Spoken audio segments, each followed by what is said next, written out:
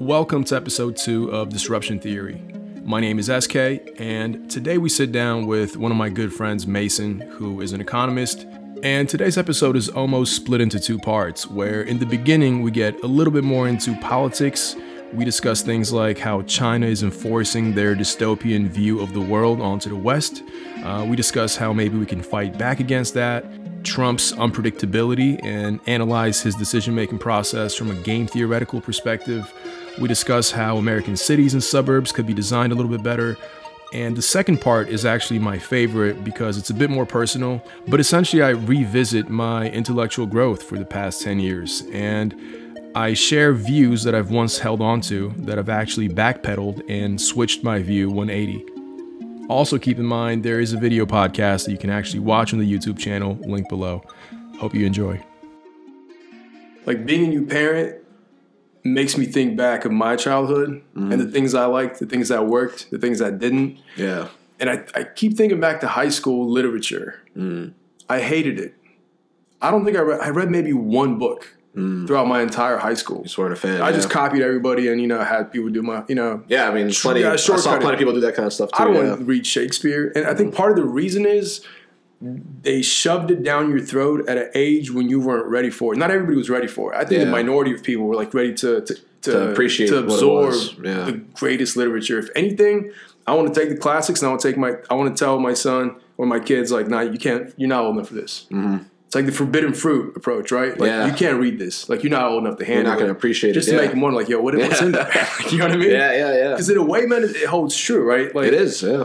Some things are too precious. And, there is a quote, you can't experience a poem twice or something. Like something along the lines, if you only experienced it that first time. Yeah, that first read. And I just reread 1984 for the first time since like high school. And back then, I don't think I even read it all the way, but completely different interpretation this time around, right? Because I want to read it for myself. I don't have to answer questions. I'm not. Yeah, there's not an exam, an essay. And even like the way it's taught in schools is it's essentially guided reading too. Yeah. So you're kind of taught how to think about a book as well. I think in a lot of cases when, if you just pick it up yourself, you go with open mind, it's definitely a different experience. That book was one that had a lot of impact on me, but in a non-expected way. So I remember reading it, and like I'm sure people listening by now, everybody knows about the plot basically, which is a dystopian society. The government is the big brother. They're observing everything, reading your thoughts. And I remember having this distinct feeling of finishing the book and then thinking like, yo, this guy was so far off. Society in the U.S. is like so much different. But then there was this like sudden realization, like, oh shit, he just described China. Yeah. And I realized like his vision came true in the other part of the world. Yeah. And that really, in tandem with the conversations we've had on China, that really altered my like political take on China and like the future. It's almost like an ideological battle now, West versus the East. And there was another documentary recently on, it wasn't Vox, it was Vice or something, where they send this female reporter to show you the face rate. Have you seen this one? No, I don't think I've seen this one. Crazy, man. Crazy. Facial recognition, just no privacy. And like, this is a world power trying to impose that view on the rest of us, man. It's really interesting. That's a topic you brought up because, before coming today, you said, kind of just play around with something that some way your views very much changed over the last decade, right? So that kind of just took me back to my own intellectual growth over the last decade. And I studied global affairs in college, right? So I studied all about, how the world is becoming a more integrated place. And I studied that because early on, my mom, she could give me books like The Lexus and the Olive Tree or what other books by him? The World is Flat. There's a couple books by this New York Times journalist, Thomas Friedman, which were about how we're kind of going towards a more integrated world, right? How we're going to be. He wasn't wrong, but the way that he made history seem like it was unfolding was that we were going to reach a world where everywhere would be a liberal democracy. Every country would, once market forces took hold, they'd become increasingly integrated, get similar value systems. There's another book I read in college by a guy named Francis Fukuyama called The End of History, where he said that, after the Soviet Union fell and liberal democracy kind of, capitalistic liberal democracy triumphed over communism, that we are reaching towards like an end of history, and every country would adopt a similar system, and we kind of all live in a peace that was, underlined by trade and constant economic growth, etc. Well, what year was that written in?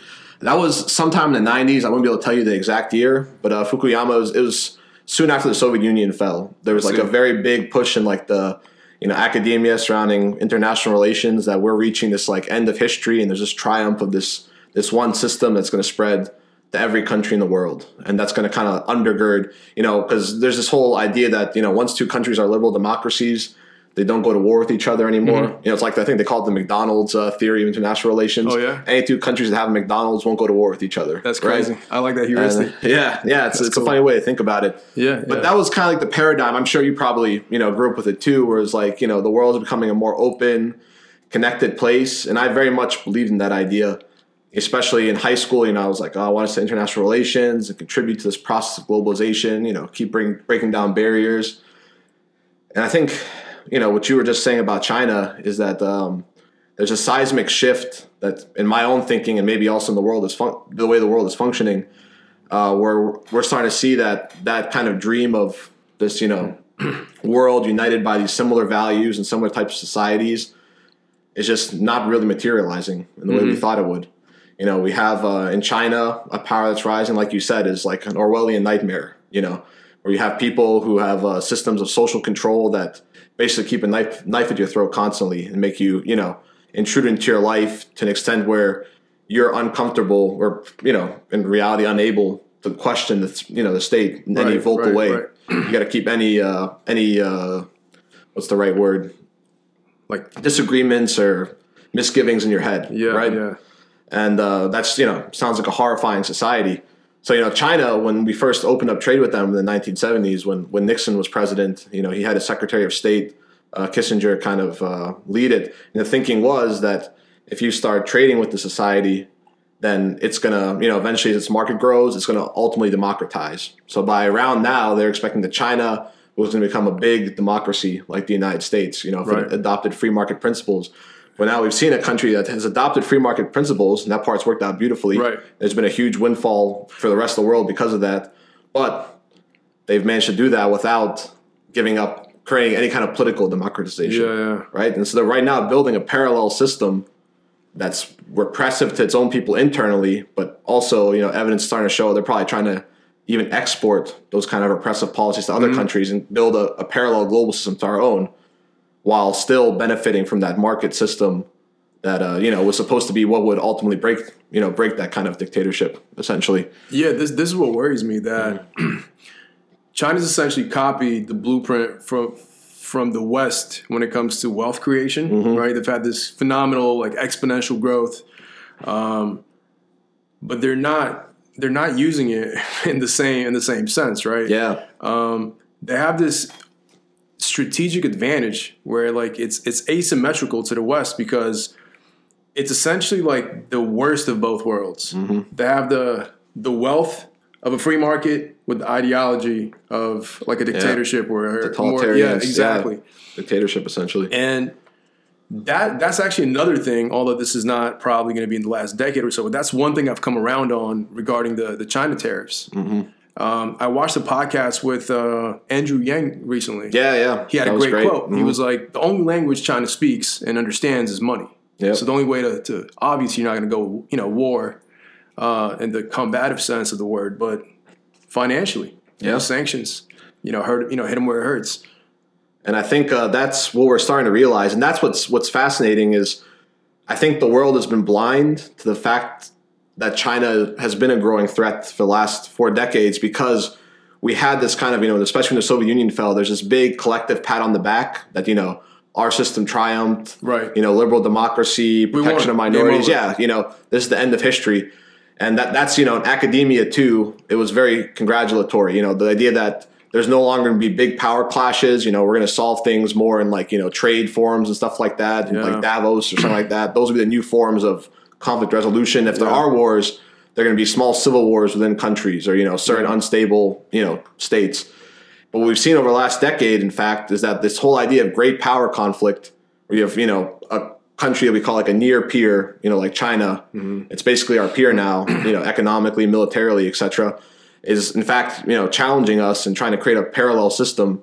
And we've just been blinded to that for the last 2 decades. There's just this constant push for internationalism, and it's great. I mean, there's been enormous benefits. And I don't want to completely knock the system. Economically, it works, but the thing is, it benefits both, but it benefits them tremendously more. Oh, right? Yeah, tremendously more. I mean, we can go into all the reasons. It empowers them in a way that doesn't necessarily empower the U.S. economically. Exactly, and as it's been happening, because we've had this intellectual strain that's only thought about internationalism in terms of cooperation. We've only focused, militarily, for example. I think this is a big, in the area I work.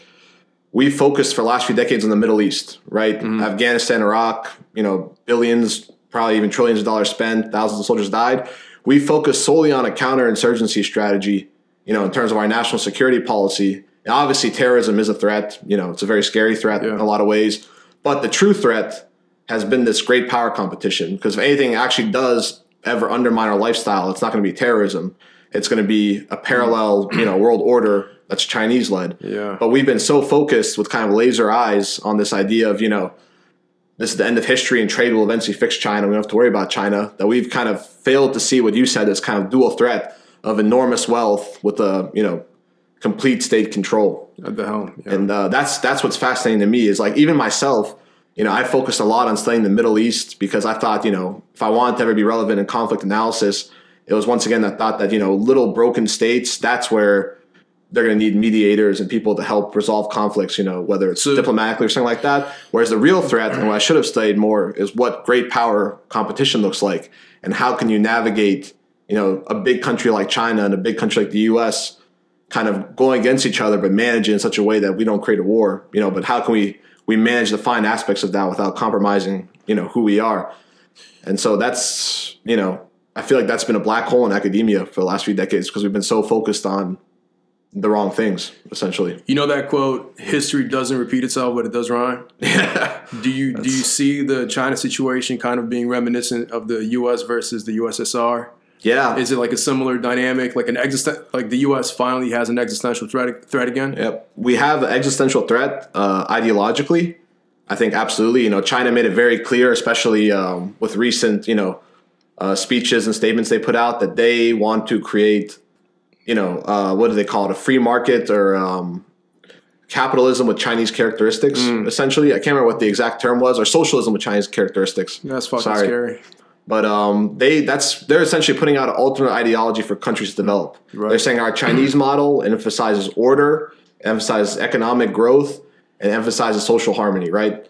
So it's not about individualism necessarily. It's not about freedom of expression. It's about making sure people are well taken care of and in harmony with one another, but under the guidance of a very strong, centralized, Politburo. Yeah, what worries me, man, is that I'm in the tech sector, so there's been a few really interesting use cases, or case studies, I should say, with Chinese companies infiltrating Western markets. Yeah. So the biggest one probably is TikTok. Mm-hmm. The social app. Yeah, of course. That replaced Vine. All high school kids have these days. Yeah. Essentially, it's like Vine, right? Yeah. Before or very after much, very it went much like downhill. Vine, yeah.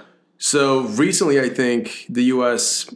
Army or Navy, some government agency banned that app on government-issued phones, citing a cybersecurity threat. The same thing has happened with DJI, the drone company. Yeah. Essentially, they're the number one. I mean, I've had 2 of their drones, right?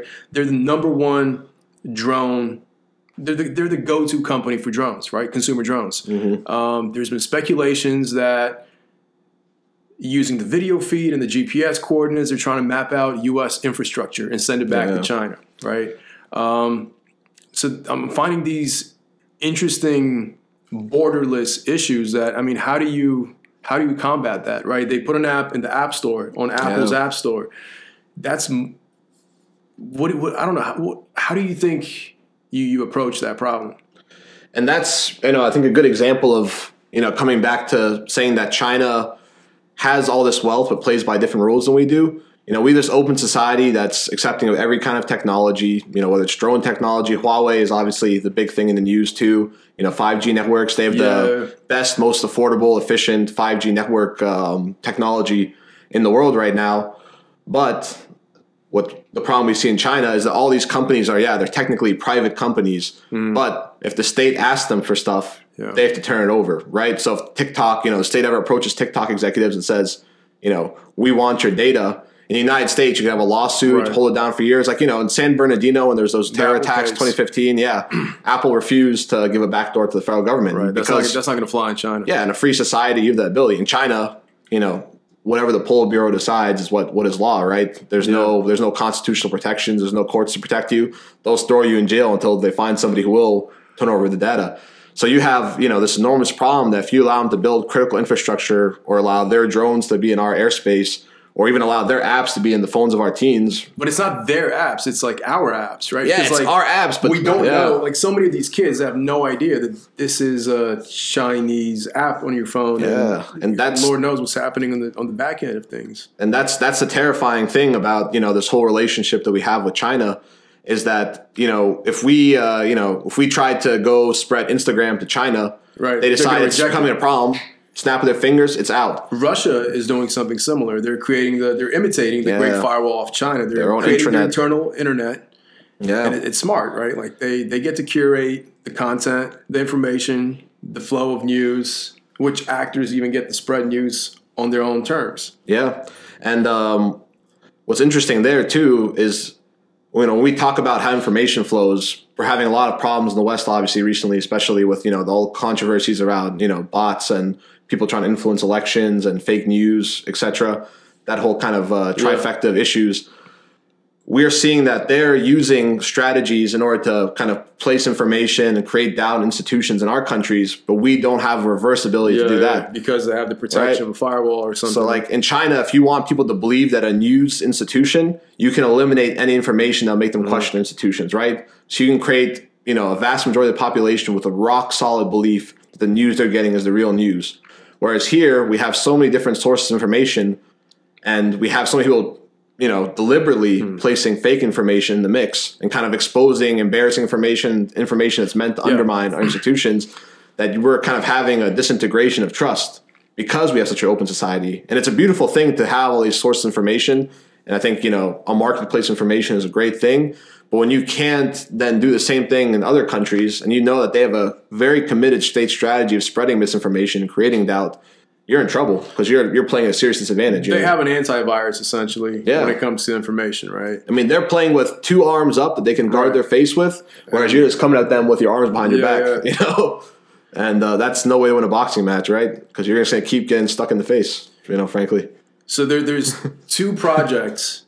One is really interesting. So I think it's obvious this is going to be an informational war, right? Yeah, hands down. So there's an interesting project that's actually targeting North Korea, which is a donation bank for USB sticks. Interesting. So it's nonprofit, takes USBs, wipes them clean. I'll even link it so you can check it out. But wipes the USB clean and loads them with literature, music, movies, and other, free information that is banned in North Korea. Then they actually infiltrate North Korea and spread those USB sticks everywhere. So citizens can have access to Wikipedia, I think might be backed up on there as well. So it's this informational attack, right, to infiltrate that firewall that they call it. Along those lines of thinking, I think SpaceX might be the best weapon in this informational war. And I'll tell you why. 2-3 years ago, I even did a video on this. SpaceX is launching, I think, 5,000 satellites, creating a global internet around the world, right? It's not hard to imagine that they even stated this year, I think, is going to be, you'll be able to subscribe to SpaceX's internet, right? It's not hard to imagine a global internet blanketing the whole planet in which China probably wouldn't be able to block. Right? Yeah. Like, so if you're a Chinese citizen, you might be able to just connect to a Wi-Fi SpaceX, right? Yeah. I mean, it's much harder to block satellite signals, right? If it's a local Wi-Fi network point, maybe. So that, I think, might be the weapon against these closed internet societies, right? Yeah, building a great satellite wall sounds a lot more complicated than just building a firewall. Yeah. Definitely. And that's frankly, that's why we should always never be, too fatalistic about these things, because there's always new technologies coming out that completely just change the paradigm, right? And we don't know. And I think people always do tend to trend towards, freedom of thought and freedom of information. There's something human about that. You think it's an inherent human thing? I think it's not. Yeah, there are some people who definitely err more towards not wanting to go against the status quo and keep the system as it is. But there's always going to be a strong faction in society of people that are just searchers and are always going to be skeptical of the mainstream narrative, and that's what leads to there's always we all have that one friend who's always looking at the opposite view of something, right? Yeah, and I think that exists everywhere. That's something that's inherently human. What do you think of Trump creating the Space Force, pouring $750 billion into creating a new branch of the U.S.?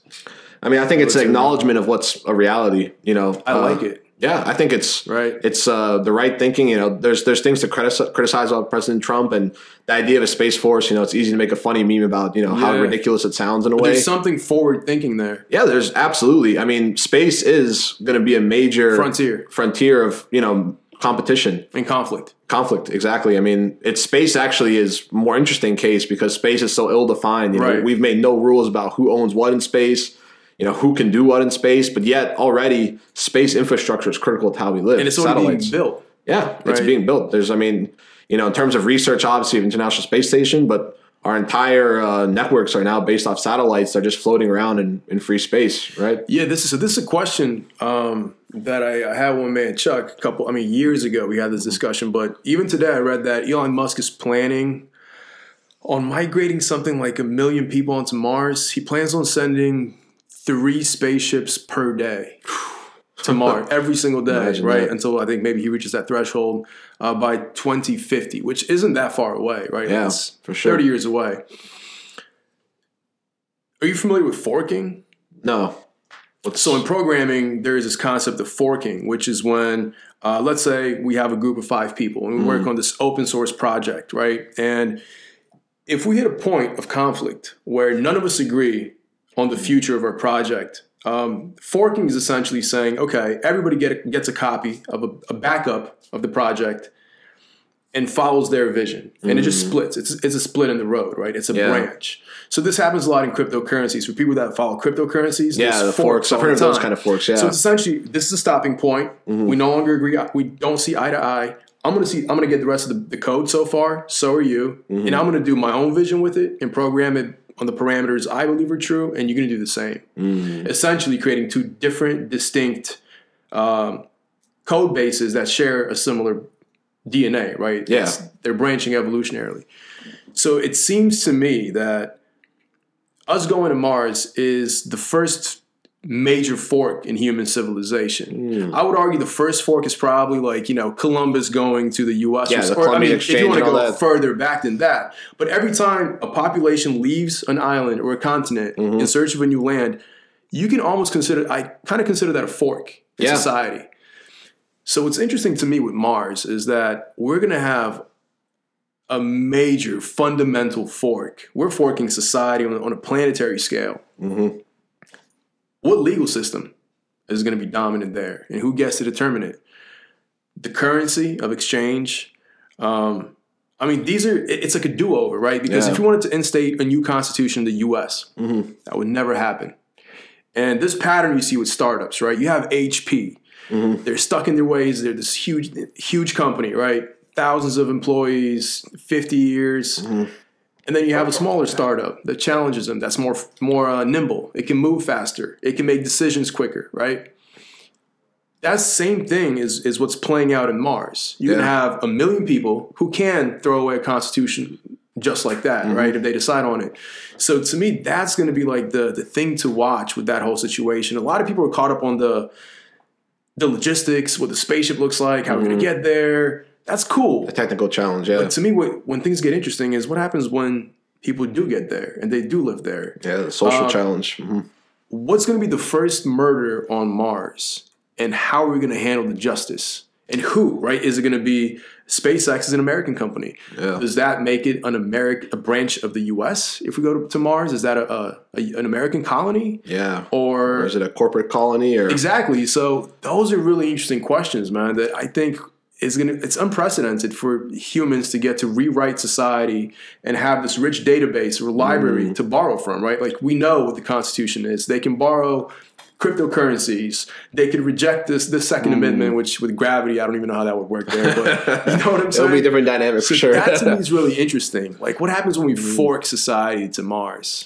Well, see, I would disagree with you that forking is unprecedented in history. I think what you just said about the Columbian Exchange and the creation of America, for example, America is exactly what you just described. No, I wasn't saying it's I'm saying this type of forking. Yeah, this interplanetary forking. The intensity of it is. I think the social elements of forking are not unprecedented. So, like, for example, like you just said about the United States, the founding fathers had this whole library of the old world, you know. Yeah. So they came up with a society that they tried to order based off all the lessons of the old world, right? So I think what we're going to have in Mars, you know, the opportunity there is to take the best practices. You know, hopefully we'll have a wise set of leaders or you know, group of people that can come together and say what principles will lead to the best kind of society. And I think that'll be informed largely. That's what the U.S. did. We're in agreement here. That's exactly my point. It's like there's a vague parallel, but I think it'll be similar on Mars. Depending on what country the people come from, they're going to have an idea of what, you know, like we all do, depending on where you grew up. You have an idea of what's good, what's bad. You know, if somebody gets murdered, how should they be treated? We all have a common societal understanding. So let's say like the first 1,000 people on Mars are all Americans from Northern Virginia. Yeah. Let's say Northern Virginia is a very well-ordered place, you know, pretty suburban. Education's really emphasized, pretty progressive area. So they're probably going to create a society that's, you know, mostly along those lines. But let's say you had 1,000 people from India, you know, go there right now, from rural India, let's say. They're probably all most likely going to have a certain religious view. They're going to have a certain way of living, you know. That's what I'm getting at. Yeah. That, to me, how that plays out is what interests me about that whole situation with Mars. It's not so much the logistics and the tech. It's to see how that story unfolds, right? Like, if we look at the way Britain in the Revolutionary War, they came back to the U.S., are we going to be the new Britain? Are we going to go to Mars and try to take over? Is there going to be renegade cowboys on Mars that just break off and have their own anarchy? That to me is going to be interesting because it's not evenly distributed. Not every country can afford the logistics. Yeah. So it's not going to be fairly represented just like it was back in the day, right? The Europeans came to America. It wasn't an equal representation of Indians or Bangladesh. It was Ellis Island, right? Funneled the Europeans. So that's something I'm interested in. And more specifically, because of the opportunity to construct things from scratch at this stage of the game, right? Like there's so many interesting things to be borrowed. I'm interested in what kind of dependency that society is going to have on Earth for resources. What if there's an embargo or something, right? If the U.S. just decides, nope, we're cutting SpaceX's access to that's what interests me about that whole saga. I think that's going to be one area where a lot of new ideas are going to come into play. You know, for an American company, SpaceX, you know, SpaceX is an American company, but in a lot of ways, like a lot of companies, it's also international. You know, I'm sure it has international employees, international stakeholders. It's a corporation, right? Well, anybody can invest in. The first commercial passenger, I believe, is from Japan. From Japan, really? I didn't know that. Yeah, so, or it's definitely an Asian country. I believe it's Japan. But so that just shows you, right? Like the first person on an American company is going to be Japanese, right? Yeah. Potentially on a consumer being brought to space. Is that to be brought to Mars or be brought to space? I don't recall. I don't know. One of the two, but. Yeah, I mean, that's so I think personally that, you know, we're talking about the creation of the Space Force and all that. That's when the big competition is going to come about whose ideas are going to be dominant as humans start to expand to other planets, right?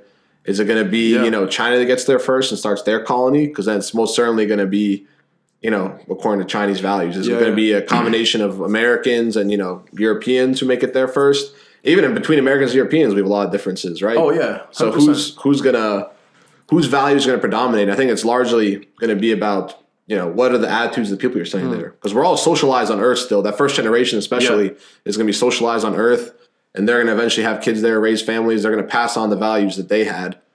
So really it comes down to which group becomes a dominant group or which set of ideas becomes a dominant set of ideas, I think. But then, like you said, too, those people, once they live there, there's going to be this huge separation from Earth. You know, right now they say, it's going to take 3 years to travel between Mars and Earth. I think 3 months. 3 months, really? I think so, yeah. Get between Mars and Earth? Okay. I could be confused, but I believe it was something in the order of months. Months still. I mean, that's a lot. Dude. 3 months is an incredibly long time. That kind of physical distance, I mean, whether it's 3 months or 3 years, that's going to make them feel like they're on their own, right? And so, you know, there's going to be a dependency at first, like you said, and they're going to need to be supplied constantly. So I'm sure they're going to be a lot more reliant, and also they're going to feel a lot more close to Earth during those first, years or however long it takes. But once that self-sufficiency comes along, that's when people's attitudes start to change, right? Yeah. Once you realize I can produce things on my own, then they're going to want a greater say in how they run their own society, I think. So I think that's going to be how it's going to develop, is it will be a very close relationship from the start, but we're going to start seeing them increasingly kind of take the reins and say, we have our own ideas about things. We don't need Earth telling us how to do things anymore, because we're the people who live here, right?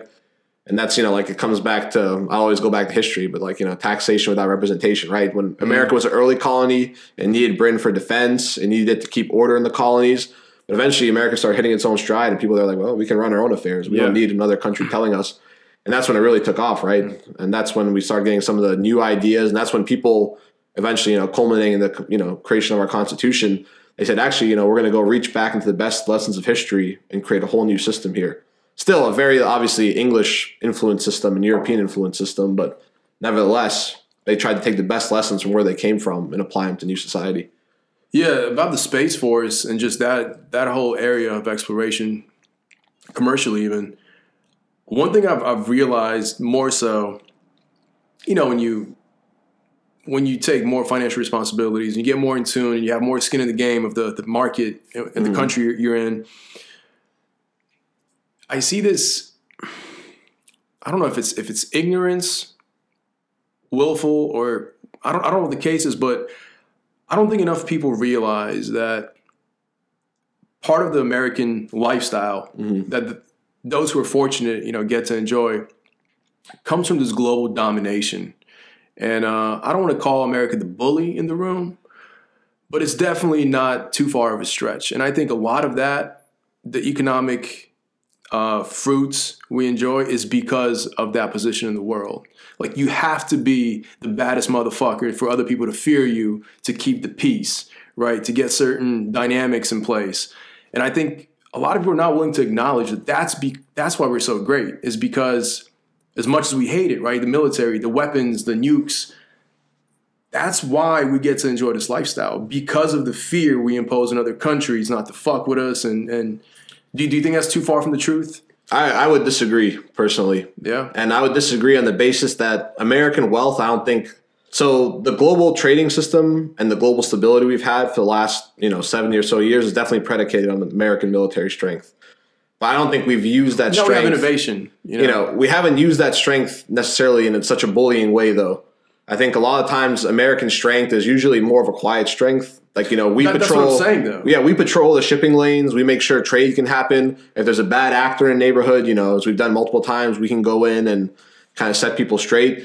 But I'd say that the source of American wealth and the kind of lifestyle we have is the work Americans do. No, that's not what I'm saying. It's silent now because it was loud in the past. Yeah, I think, the global system naturally. People know what we do, military-wise, right? Yeah. So that's going to change the way they treat you. Yeah, I think geopolitically, people realize that America, holds a lot of the cards, and certainly countries that, rely on us for mutual defense or other mutual relationships, they know that we're the source of a lot, right? So they're going to obviously, America definitely holds more cards than most countries. Militarily, because our economy is so strong, we have so much production in this country, because our education system is so strong. There's a lot of reasons. But I don't think it's purely that we just wield a big stick the hardest. I'm not saying it's purely. I'm saying that's definitely a factor that you can't ignore. Yeah. Right? People are like, well, let's stop making weapons and invest in fixing the homeless. I agree with the sentiment, but you can't ignore the fact that because we have these weapons, it's because... And that's certainly important. And it's a consequence. People, too, have lived for so long that, I've read enough that I realize that this time period we had in the world, this period of most peace in probably 90% of the world, is just not the fact of human history, right? And it's because we've created such enormous military power, us, Russia, China, etc., that if we were ever to go to war, it'd be catastrophic. But you still need for everybody to remember that that's an issue, that war is always possible. So you need deterrence, right? And the best way to have deterrence is to have big ships that sail around the world, aircraft carriers, is to hold, big military drills. It's signaling. Yeah, it's signaling, right? That's kind of like tied to what I'm saying. It's this indulgence in the military complex, there's good to it. Oh, hands down. I think I see what you're saying more clearly now. Yeah, in that sense, I hands down agree with you that a massive military, it's very easy to look at the budget and be like, oh my God, we're spending $700 billion, but we don't see the benefit of it. That's my point. Yeah. It's maybe not a direct benefit, but indirectly there certainly are benefits because that solidifies the position that the U.S. has on a global scale in terms of power. It's a power dynamic, right? Yeah, being able to have bases in almost every country in the world, be able to sail ships through all the major straits, that has intangible benefits to global order, right? And you don't get to do that if you're a weak country. Yeah, you don't need to do that because you have the United States doing it for you. I mean, that's something that a lot of countries benefit from. Is if it was up to all the other countries in the world, they wouldn't be able to sustain this massive global system we have because they would just argue amongst themselves, etc. When you have one great power, they can kind of lay a framework for other countries to then cooperate. Game theory. Yeah. Actually, my position on this is perfectly summed up by a paper. It's a mathematics paper which I've never been able to find. Maybe I'll give it another go. But some guy claimed that the Joker in Batman did more good to Gotham than Batman. The argument there is the Joker keeps all the mafia in check. They're all scared shitless. So that simplifies Batman's job of just making sure he keeps the Joker in check, who in turn does it's kind of like, that's kind of what I'm getting at. It's almost like a game theoretical approach to these power dynamics, right? And because the U.S. people know through whether it's signaling or the national budget, they know what this country can do. Yeah. It keeps the peace. Like, all right, well, we're just going to do this way because you can go south with this. And I think that the North Korea incident with Trump was probably a beautiful example of that, right? The North Korea dude encountered somebody as crazy as him. And game theory tells you that a low level, a sprinkle of unpredictability does wonders for negotiations every once and again, right? And that's what happened. And why? Because he knew, like when he tweeted, I got a bigger button, he wasn't bullshitting. He does have a bigger button. And that's why it worked. So, I mean, that's the crazy thing about Trump too. That's an interesting topic to bring up just because we had this recent, we recently killed Soleimani in the Middle East. He was an Iranian general, had the IRGC, which is like, kind of the Iranian equivalent of like a more militarized CIA. Yeah. And the idea of killing him was, somebody from me who studies a lot of foreign policy is like, these kind of people are untouchable, right? Because just the potential unpredictability of killing somebody who's that high up and wields as much influence as he does, you just don't know what it's going to do. But the way it's developing, by taking that kind of unpredictable step that no more, mainstream person would take, the Iranians are like, holy crap, what the hell just happened? I can't believe he just did that. You got to call the bluff now. Yeah, and they have no way of calling it, right? They have no way of stopping that. That sets a power dynamic right there. It reminds me of, not to bring it to like a more crude and simplified example, but it's like jail. When you see people in prison, and I watch a lot of these shows, what's the rule? You go in there, the first person to try you, you swing on them. You might get your ass beat, but it just lets everybody else know they can't try you and get away with it that easy, right? So it's basically this... That's the thing. Iran, is kind of creeping, right? So, like, they had launched that drone strike in Saudi Arabia that cut off, like, 5% of the world oil supply. They'd started messing with ships, seizing tankers. They tried firing some rockets at U.S. bases. They raided our embassy. And, so they were definitely pushing the limits of what's acceptable, right? But instead of, like, Trump just killing a deputy or just killing some things, he went straight for the jugular, right? He went straight for the punch in the face as opposed to just, pushing somebody, right? And that kind of directness was not something they expected. I think they expected for it to kind of be a shadow war where people keep bouncing around between proxies and all that. But he went straight to like the meat of the matter. Yeah. And like you said, it's just like walking into a place and just punching somebody in the face, right? It's playing chicken with a Mack truck. Like, do you know what I mean? Like, and that's more so what I was getting at. It's crude. As it much shatters as people niceties. Don't like, we're all for peace and we want world peace. Part of this world peace is acquired through the threat of potential violence, right? Or the capacity for some sort of violence. And I think that it's like the elephant in the room. People maybe are not, I don't know if they're, I don't want to use the word educated, but maybe they're not aware that peace is achieved through the threat of violence in a lot of senses. The beautiful thing about America is we've created a society where like the institutions are so good that having to use violence to achieve your aims has become almost like, something from the past, right? It's something that's backwards, irrelevant. It's an old idea. It's a stick in the mud, whatever. A country is a monopoly. A nation is a monopoly on violence, right? As a yeah, I mean, originally the idea of nationhood, and the reason we create a state is you have one central actor that's a monopoly on violence, right? And that's the state. And the state, takes all these different unorganized tribes of human beings or communities of human beings and says, no, there is one authority, and we're all living by a certain set of rules, right? And we've lived in statehood, the United States especially, and we've kind of developed all these different ways of solving problems outside of violence, that the idea of using violence domestically has become just, it's backwards. Right? I mean, it's almost like, to me, it seems like it's, once the atomic bomb was invented, these otherwise violent conflicts have been outsourced to abstraction to a certain degree. Like, I think there was a movie that maybe it was called like War Games. I haven't seen that one. Where basically it becomes a video game simulation. Like, well, if you do this, let me just show you virtually what I can do. Yeah. Right? And I'm actually simulating my capability as a country and as a weapons. I can either send a nuke or I can show you in a simulation exactly what's going to happen. And then you make your move, right? You simulate based on your capability, what you can do as a counter. So essentially you have these virtual simulation wars. So you don't even need to create any real physical violence, just show that my capability is greater than yours, and this is how it's going to end up. So let's just save the... It's like playing chess. It's like, yeah, exactly. And whatever the final move is, it's like, well, do you want to stick to that, or do you want to actually act it out for real?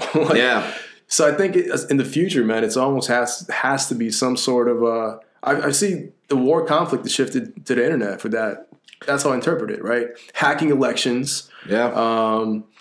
Fake news. It's what we call and that's actually there's a term for that already. It's called gray zone conflict, right? Oh yeah. Yeah, it's not having these direct conflicts where you're having two nation state actors fighting each other like you would have during World War II. It's finding proxies and people to fight on your behalf while having plausible deniability. Right. So you always maintain the plausible deniability, so you never have to escalate to the level of war. You can always say, we have some interest with that group. We don't fully control them. So that group is, acting autonomously. You have that, like everybody knows for a fact that you're probably the person funding and training that group, but you don't make the chain of command so direct that you have plausible deniability to do something wrong or they go too far. Yeah. So doing that, like the Russians, the Russian FSG, their security forces are almost certainly cultivating groups of hackers, across Eastern Europe, right? And then letting them loose on the U.S. or hackers within Russia. But none of these hackers are directly associated with the state. And same with Iran. Iran, those missile strikes that initially hit a U.S. base and killed a contractor, they were done by a militia group that was an Iraqi militia group, but basically had received all of its training and, it was called, I think it was Kataib Hezbollah. There's like all these Hezbollah, different... They had a terrorist attack in Bulgaria like 8 years ago or something. Yeah. I mean, most of these groups, they are Iranian trained, they receive funding, and most likely Iran calls the shots. They do have their own domestic leaders, so there's enough plausible deniability. So these groups are able to carry out, whether it's cyber attacks in case of the FSG or kinetic attacks in case of these, Iraqi militia groups without two countries going to war. So it's moved to the gray zone, right? Yeah. And I think what you just said about it becoming more in the cyber zone is going to become especially relevant. Or, it could just be like fully autonomous weapon systems, right? Right now, drones are proliferating to militia groups that are not associated with any state, and there's all these different possibilities for what they could do. Going back to the simulation thing, if we were to simulate a war, the simulation can only be taken seriously if you do, in fact, have those capabilities. The capabilities physically in reality in the first place, right? You can't bluff your way into it. So I guess that's kind of how it ties back in. You need the capability so that you can have the gray zone. I mean, it's almost like, during the 1960s, the Soviet Union and the United States kept building all these nuclear weapons, and they kept dropping them, and testing just to show like, ocean. Yeah, that's exactly what it was. We can create these massive explosions, right? So here's your simulation. But imagine if, instead of irradiating the atmosphere, you could just do it on a computer and say like, this is my bomb will do to your cities. Yeah. If you decide to fuck with us, that's what it comes down to. Yeah. So I do agree with you. I think that honestly be the most productive way for a conflict to go is like you have such a sophisticated simulation of what your military forces are that you don't need to, put on all of the all the physical, drills and all that. And the Space Force, that I think is probably a good idea. It's in a world where other actors have access to weapons, probably the game theoretically smart thing to do is to also have the same weapons. Yeah. You know, like Chris said something the other day, we were talking about guns or something. He said, if everybody has nukes, you need to get a nuke. Yeah. Right? And it's like the same thing. I mean, it makes sense to have a space arm, right? And to be maybe the first in that space. Yeah, I mean, then you have the edge, you know? Right. And that edge gives you, you know, I think probably the greatest panic the Soviet Union went through is when they realized, America had a nuclear weapon and they didn't have one. And, they saw what happened in, Japan. Hiroshima. Imagine how terrifying that is. Like, if you have an entire army of 500,000 people that can be wiped out by one bomb in 1 second, that's horrifying from any kind of strategic planning perspective. So to get the edge in space first and say, like, have the ability to shoot down a nuke in space before it can even reach a country or take out a country's satellite system and cut off their communications, that's a big strategic competitive advantage, right? Yeah. And if I was a country, I'd want that. I've never been pro-Trump. I'm still really not. Mm-hmm. But I think, you got to give credit when credit is due. And to actually not to his credit, but I think a lot of those things might be inconsequential. I don't think he might be doing them on purpose. It just might play out in favor. But I think he's definitely not the architect. Some of these ideas, he has people in his administration that are the architects. But he is willing to back them. And like you said, give credit where credit's due. Ultimately, he leads that administration and is doing some good stuff. Yeah. I think the tariff war with China needed to happen, right? I think creation of a space force. I think some of the way he's managing some of the conflicts, international relations are not the worst they could be. Probably not the best, but but it shakes things up, I guess. It shakes things up, and sometimes it's in a positive way. There's a lot of terrible shit he's doing. Yeah, I mean, it causes us too just to reassess. Sometimes when you have like somebody who really goes against the grain, whether it's a good or a bad way, it causes you to reassess why are these things valuable. Like NATO, for example, has been like it's just been a solid, something that's unchangeable, right? It's something that Europe and America, we share common security interests. But somebody like Trump coming along, kind of sneering at NATO, and maybe I realize, hey, NATO's actually pretty important. Maybe we kind of need to like rethink how it's going to work in the 21st century, right? So it might not be a bad thing. I think the short-term pain of Trump is probably worth it in the long term. I think every once in a while, like you said, man, you got to shake shit up a little bit just to make you realize things, right? That as long as he doesn't destroy institutions completely, like if you completely gut and destroy institution, then you might have lost something that's might be irreplaceable, and that would be a tragedy. But if you shake them up enough, that they can be rebuilt, possibly even better. It's like an earthquake that maybe damages the foundation, but you can still patch it up, and there's still hope there, right? And maybe it'll be built even better, right? Or a stress test. Things. It's a stress test, and I think that's America. Democracy is always about experimenting, right? And Trump's one of those experiments that he's going to do things differently, and I don't think things are going to fall apart because of it, frankly, because I think we've built things strong enough at the foundation that things won't fall apart. That's my man, I'm optimistic in that This is sense. why I enjoy catching up on politics. I'm not into politics, like almost at all. I don't follow much outside of what falls in my Twitter timeline. I keep up with the basic headlines. It's never been something, or lately at least, that I'm like heavily following and like invested in. But it's always good to kind of get other people's perspectives, and I enjoy chopping it up with people that are into it way more than I am. I always end up learning something. What about this election? What do you see happening? 2020, November, right? That's, I think, $1 billion question. But I think right now, the way the Democrats are going, they're chopping each other up right now. I think you may have heard the last week, but Elizabeth Warren and Bernie Sanders kind of had this whole conflict where he wouldn't shake her hand. They didn't shake hands at the end of the debate. I don't know who initiated it. I actually didn't get a chance to watch the debate. I haven't even seen any other debates. But it stemmed from an issue where they had apparently met right before kicking off both their campaigns. And Elizabeth Warren is alleging that Bernie Sanders says that he didn't think a woman could win. I don't believe that for a fucking second. Yeah, I don't believe it. I think that it was misconstrued that maybe he thought Elizabeth Warren couldn't win. And maybe she interpreted it that way. Or honestly, this coming right before the primary start. Yeah, it's me being a little bit cynical. I try to be optimistic about things, see the best people, but you got to be a little bit cynical. Strategy. She's looking for some way to damage him. I don't like it. I've never seen her talk. I've never seen any videos. I don't know what their platforms are. I don't like her, and that says a lot for somebody who hasn't even heard her talk. Just reading some of the things, and I just don't get a good vibe off her. I think a lot of people don't vote based on facts. They vote based on gut feeling. Mm-hmm. That's not somebody I just fuck with at all. And I'm kind of giving you my perspective as like a noob in this. You know, like I don't have any biases in terms of like I don't have a dog in the fight. Mm-hmm. I tend to be a Democrat, I guess, but I'm leaning on that side, I would think. But Bernie, here's my problem, man. It's his posture. I don't think you vote for somebody who doesn't fucking look confident. And I think without even knowing anything about him, just looking at him, he looks old and frail. And that's not like a personal attack. I'm just, being 100, right? Like he doesn't project confidence. And I think that is a subconscious thing that people check for. It's like a handshake, right? Like you might be the best candidate, but if you got some sweaty ass hands and give me a weak handshake, it's going to ruin my day a little bit, right?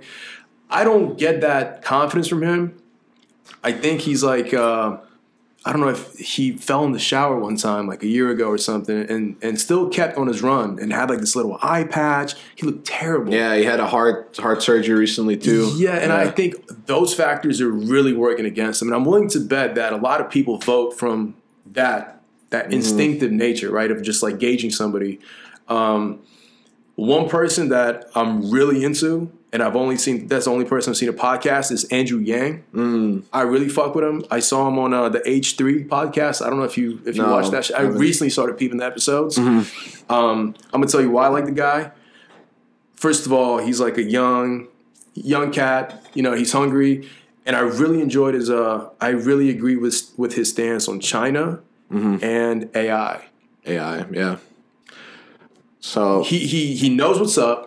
I think he was a coder, a programmer. I believe he was in the tech industry. Yeah, I don't know what the exact nature of his position was. He's on point. Now, I don't know if they'll back him or not. I have no idea. But just like my bird eye view of the whole political landscape, as somebody who's not really invested in it, I think Warren does not have a chance. I think it's Bernie. They're probably gonna boost him up. Yang, I hope he comes out on top. I'm probably gonna vote for him actually. Just because I feel like I'm obligated to vote and support somebody who's forward-thinking and, we align on so many views. So I'm probably going to vote for Andrew Yang. With that being said, I think Trump's probably has a 60% chance of winning. Yeah. He probably still has a really good chance. And I have a feeling whatever the next president is, I think Trump just really fucked up that mold. He broke the mold. I think the next person has to be, I'm not going to say as big of a character as his, but I don't know, man. What do you think? So yeah, I mean, there's a lot you just covered. I mean, so starting with Elizabeth Warren, I think she's somebody she's an academic. She was a Harvard law professor, so incredibly smart woman. But there is a lot that's in terms of policy, I do have some disagreements with her. But I had a lot of respect for her until this whole Bernie thing, because I think that she's playing to a kind of identity politics that like Bernie's one of the most progressive guys you'll ever hear about. If you look at his record on civil rights, that's why women's rights, like to go after a guy like that, I refuse to believe on those grounds. That's just, I mean, it's mean spirited too. It's mean spirited, and I think that was really wrong. So yeah, she too. Don't trust her. Yeah, I think I don't trust her. It's unfortunate that she played herself, bro. She played herself. Like you said, out of everybody to play that shit with. Yeah. Come on, man. And that's the thing. He's rooting for you. He's the one who has the most similar views to her. Right. So it's obviously clear what she's trying to do. She's trying to get the progressive vote, right? That far left, the Democratic Party. It's kind of split between her and Bernie. I don't know if it'll backfire because some of them really care about identity politics like that. So it might have played to them. But when you come against Donald Trump, he's going to eat you alive, right? And it's going to rub a lot of regular, like moderate Americans like me are going to see that and be like, well, come on. Like, we know what was up. Like, what kind of game you were playing. You might have won the primaries because of it, but it hurts for a general election. So, so her, whatever. Yeah. Bernie, also, I think it's funny the way you characterize it, that we vote so much on, the gut feeling, and a lot of Americans do. Donald Trump, he's somebody who's been in American pop culture for the last 20, 30 years. He's Home Alone 2. WWE, Home Alone 2. Yeah, man, he's got this guy with Stone Cold Steve. He's got this Stone Cold Steve Austin stunner off the ropes. He's throwing Vince McMahon over the ropes. Like, my man's... Yeah, apparently he's one of the most mentioned people in rap songs. I didn't know that, but they did a study where people, saying up like Donald Trump Mac or something Miller, like that. R.I.P. has a song, Donald Trump before the whole election thing. Yeah. I believe that. So his posture and his association with wealth and luxury... And just looking at him, some people think he looks ridiculous, but he's a certain aura and kind of persona he's built up, right? Yeah. And yeah, when you see somebody like Bernie, he's a good speaker, and I'm somebody who likes to engage with things, by reading what he writes, and he had a good interview too with on the Joe Rogan podcast. Mm-hmm. So there's things to respect about Bernie, but I agree that he does come across as somebody, and Saturday Night Live makes fun of him. Yeah. No, I like him. Age-related stuff. My concern is that people won't take to his ideas because of the projection. Yeah. I'm not saying that's how I perceive it, although it is, but I'm not saying if we're going to be honest about how people think. That's not going to deter me from voting for him. Yeah. But I have a feeling and a fear that it will for a lot of if we're going to be honest, like you said, if we're going to keep it 100 and talk about how people think, image just matters, especially at that level. It's just, especially we live in a society more so than ever. You have Instagram, Twitter, you're on the news all the time. How you look at all those situations? He's not well put together.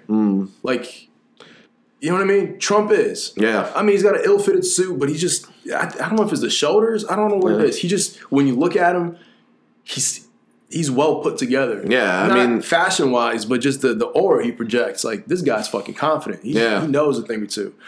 And with Bernie, I just see like this fucking high school volleyball coach. Who's, you know what I mean? Like, he just doesn't have the... I think he's like a homely type of guy. But Bernie would have been a good radio president, in the radio era because he's got a really strong voice. Yeah, but visually, and it matters. I mean, like, there's that famous case of like when Nixon and JFK first debated on screen. That's exactly what I was going to bring up. Yeah, Nixon looked terrible, but everybody listening to the radio said he won. Yeah, he won, right? Yeah. Whereas JFK looked great on the TV, but everybody thought he was weaker in the radio performance. So what you said, that perfectly illustrates the phenomenon you're talking about. Have you seen the picture? No, I don't think I've seen the picture. Google it, man. It just... And that, I don't know. That's kind of said something to me. It's like, yo, you fell in the shower. Mm-hmm. Why even put that out there? Say you got mugged or something. Just I don't know, man. Just it's comical. Like you're feeding the meme complex to fry you. Yeah. Like I fell in the shower and you got this big ass bandage over your head, and the next day, don't cancel. Keep it on the low, right? Like just wait till it heals a little bit, or you know what I mean. Just the fact that he did that, I don't know. I can't. I mean, there's an authenticity to him that I think is lacking in American politics, but I don't think that authenticity is going to win. Like that kind of visual. He looks like somebody could be like your grandpa, your uncle, or something like that, right? But I don't know if that's enough to win an election, right? Some people might appreciate that about him, and they want a president who's not all about the flash and the pomp and all that. And that's some people that attracts a lot of people to Bernie. But I think for mainstream Americans and other people, the kind of, like you said, the aura you give off is going to matter to some extent. Yeah. That's what, like Andrew Yang, you look at him, it's like, yo, here's a young dude, well put together, confident, hungry, about his shit, well read. I like that. Yeah. Trump, way arrogant, more arrogant, but at the same time, he also projects. I mean, he's got media training for like I don't know how many decades now. Yeah, he's got shows. He's got how many seasons of The Apprentice. He's somebody who lived on the TV screen. Yeah, so he knows how to and lives in pop culture. Yeah, and that's the thing. Americans. They said that increasingly, ever since the creation of TV, American presidents have had to become more, photogenic and more just put together, like you said. And I think I can definitely see where you're coming from when you say that. That's an objection people might have to Bernie. I think it does hurt his chances in a real way. But then moving on to Andrew Yang, I think. What's your take on him? That's what I'm most Andrew Yang's a guy who, once again, is great, well spoken, but he's somebody, in my opinion, who's ahead of his time politically, right? I think the concerns you brought up, like AI is just not real for most Americans yet. 100%. His freedom dividend too, I think, is an idea that might be too before its time. It might be relevant 20 years from now.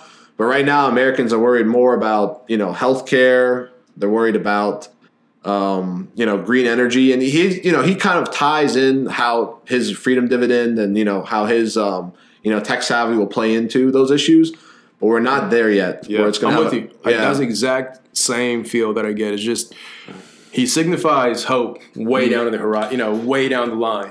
Yeah, it's like the tech sector, trying to sell itself to, He exemplifies the kind of politician the tech sector would really like. Somebody who understands a lot of the same things they do, same concepts, same fears. Yeah. And that's going to become increasingly the mainstream of American society. That's going to be the mainstream of how we work in the next 20 years.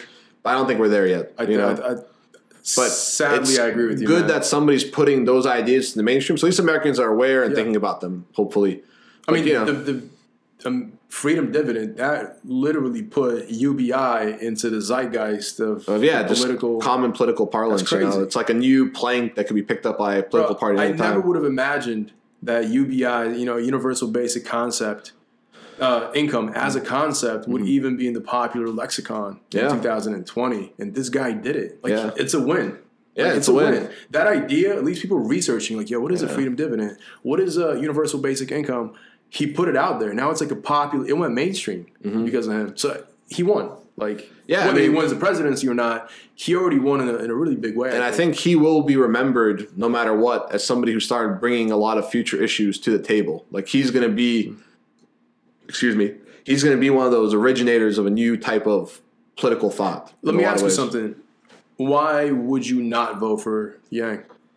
I wouldn't vote for Yang personally because I think the issues he's bringing up are not relevant yet. Okay. You know, to the way America's governed. You know, as an executive of this country, you govern, you know, immigration. You have a massive impact on healthcare, on the military function. So yeah, maybe like I do think China needs more attention. So maybe I'm with him there. But I think in terms of a lot of the current policy plans, I don't think the freedom dividend is workable as things stand right now. And as that being that's the main piece of his policy. A, I don't think he'd get it passed. B, I don't think it would function well right now. And C, I don't think we frankly need it yet. You know, so it's not something that I view as the immediate pragmatic thing for a politician to build their campaign Universal on. basic income is another one of those things that, like 7-8 years ago or whenever I discovered it, maybe around 2012, it made a ton of sense. But I'm afraid, like, as more time passed, I've grown more cynical to the concept. And I'm not going to say I quite flipped on it, but maybe I'm getting there. And there was an interview with Naval that he made a really, really good point. He said, if you pass universal basic income, then it's like a race to the bottom for socialism, because if he's promising you 1,000, well, the next candidate is going to promise you 1,200. And if that wins votes, then the next one's going to do 2 and 3. And it's like, when does it stop, right? Until you go to all the way to socialism. Yeah, I mean, it's like the government just giving out money, right? So. And also, I don't think I'm sold on the basic premise that if you give everybody $1,000 a month, I don't know if it's sufficient. Maybe there is truth that, you know, if you alleviate people financial burden, maybe their creative self will come out. Right now, there's going to be a lot of weed that's going to be bought with that money. Yeah. There's going to be a lot of PlayStations and shit like that. Maybe that concept works, but maybe you don't need 1,000 a month. Maybe it needs to be 8,000 a month, right? Maybe 1,000 is just not sufficient to get you over that burden of like, what do you? I mean, actually, to change somebody's position in society or put them forward and get them over a hump. Yeah. Amplify their current lifestyle, right? Like if you're into reading books, you read more books. If you're into video games, you just buy more video games or spend more time playing games. I think as an idea, just it hasn't been proven yet, and I'm skeptical of launching this experiment on a nationwide scale, right? Like I'm just not sure. I think a better approach would be free smartphones for everybody. Here's a resource, right? Or free 5G internet, right? It's a resource you can leverage however you want. But something about handing over cash to somebody and like spending on what you want, I think that might only work at a higher number. Do you know what I mean? I just don't know if 1,000 is like enough. It's like it's arbitrary. I think maybe he has calculations that prove why it has value. But I completely disagree with the premise. It's like just like you said at this point. That's useful or desirable, right? Right. I think a lot more useful policy you want to give out cash is, for example, like when a kid is born and they like are born to parents of a very low income bracket, you take like $10,000, put an account for that kid, and let it accrue value with the market over 18 years. And then they're 18, they have access to that. Yeah. Imagine creating a seed fund. I think Joe Biden actually put out an idea like that. That's interesting. I haven't heard that before. That's hugely useful because then you are, you know, this kid is coming from a lower socioeconomic background. So you're giving a kid a stake in the markets. You know, everybody's been talking about, you know, Donald Trump has been saying the stock market's at all-time high, but Americans don't have a stake in that. So like even the poorest American is going to have a stake in the stock market. And these kids, when they turn 18, they have an option to use that fund for whatever they want, right? And maybe you can create a system so they don't use it irresponsibly because 18-year-old might be done with their money. But like education, I fundamentally still think is what's going to create a differentiator for in me. It's healthcare, right? For me, it's I definitely want to see the Europe like healthcare here. I don't want to have to worry to be tied to a job to worry about how my son is going to get his vaccines. But Yeah, it's a universal income is definitely, I think, maybe ahead of its time. I think that Yeah, might be the theme. I don't need an extra $1,000 a month. I don't want an extra $1,000 a month from the government. You know, personally. To be honest, though, we do live in one of the richest parts of. Yeah, well, Fairfax is definitely a bubble, but I think a lot of Americans. You know, there's one study done a long time ago, an economic study, where there was this land. This is one I read in college, so I'm not going to have all the details straight. Yeah. But the crux of it was that there was this land that was given out in a lottery, right? So there's a bunch of land. There's a big windfall of land. I think it was one of the southern states. And so essentially the land... Sounds familiar. Yeah, it was like acres of land that was given away as a lottery throughout the state. So random people across the state were just given land from this windfall, right? So middle-class families that received land, I think somebody decided to study what would happen if this was done. They became richer because of the land. They knew how to either cultivate the land or invest the land or sell it properly or manage it in such a way that they increase their wealth permanently, right? But poor people who are given the land ended up having no change in their circumstances like 10 years on, right? Same with the lottery winning. Yeah, I have to review the study because I don't want to just be putting it out there without the specifics. But the principle is that if you're, if you don't, nobody's ever taught you financial management or you already have issues on how to spend money responsibly, that money, extra $1,000 a month, is just going to go away like that without ever actually forwarding you, right? You want not just to have money to exist, but we want to see forward progress, and we're going to have this huge. I think progress is important. Like I don't think just giving money to people for the sake of giving money is a good idea. You want to see some kind of result from that money. Well, I think to sell the idea. Two things. Something similar has been documented with lottery winnings, right? You win the lottery. And if people from like a lower socioeconomic class, they end up like worse off in a lot of ways, right? Suicide even, and they don't know how to handle the money. Second, I think the idea is that you assume with the freedom dividend or universal basic income that following Pareto's principle, I mean, let's be even more conservative.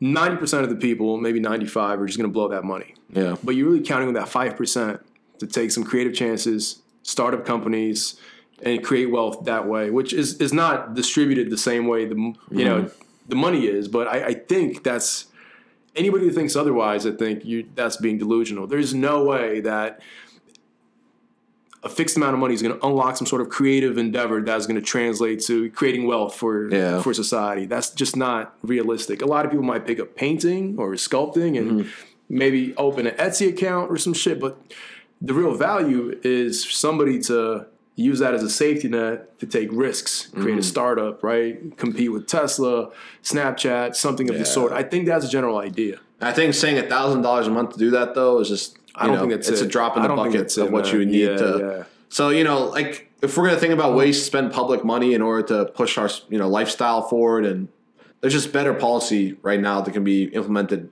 I would imagine. I'm not familiar, but I would imagine. It's just, it sounds like it sounds like a good idea, but maybe it's not baked fully. Yeah, it's ahead of its time, and it's not what Americans need right now, and I don't think it's what's going to give us a better society right now. I have no idea what they need. Andrew Yang, I think it's good that we have, America, we're all about experimentation, right? That's the crux of democracy is we're trying different things in different areas, and we have people bring up sometimes crazy ideas, and that gets Americans thinking. That's a great thing. I'm glad he's part of the process. He's put himself out there, but I do not take him as somebody who is serious in 2020.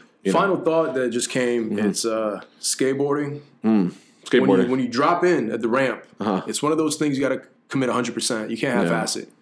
So if you go 10% of the way, you bust your ass. UBI, I think, might be something similar. It's like you either give somebody an entire, salary to the point where they don't have to work, or you don't do it at all. And maybe we get to a point where AI and automation creates enough wealth that you can redistribute it in such a radical way that everybody can get $60K a year or something, because industries are exploding in Mars and you know what I mean?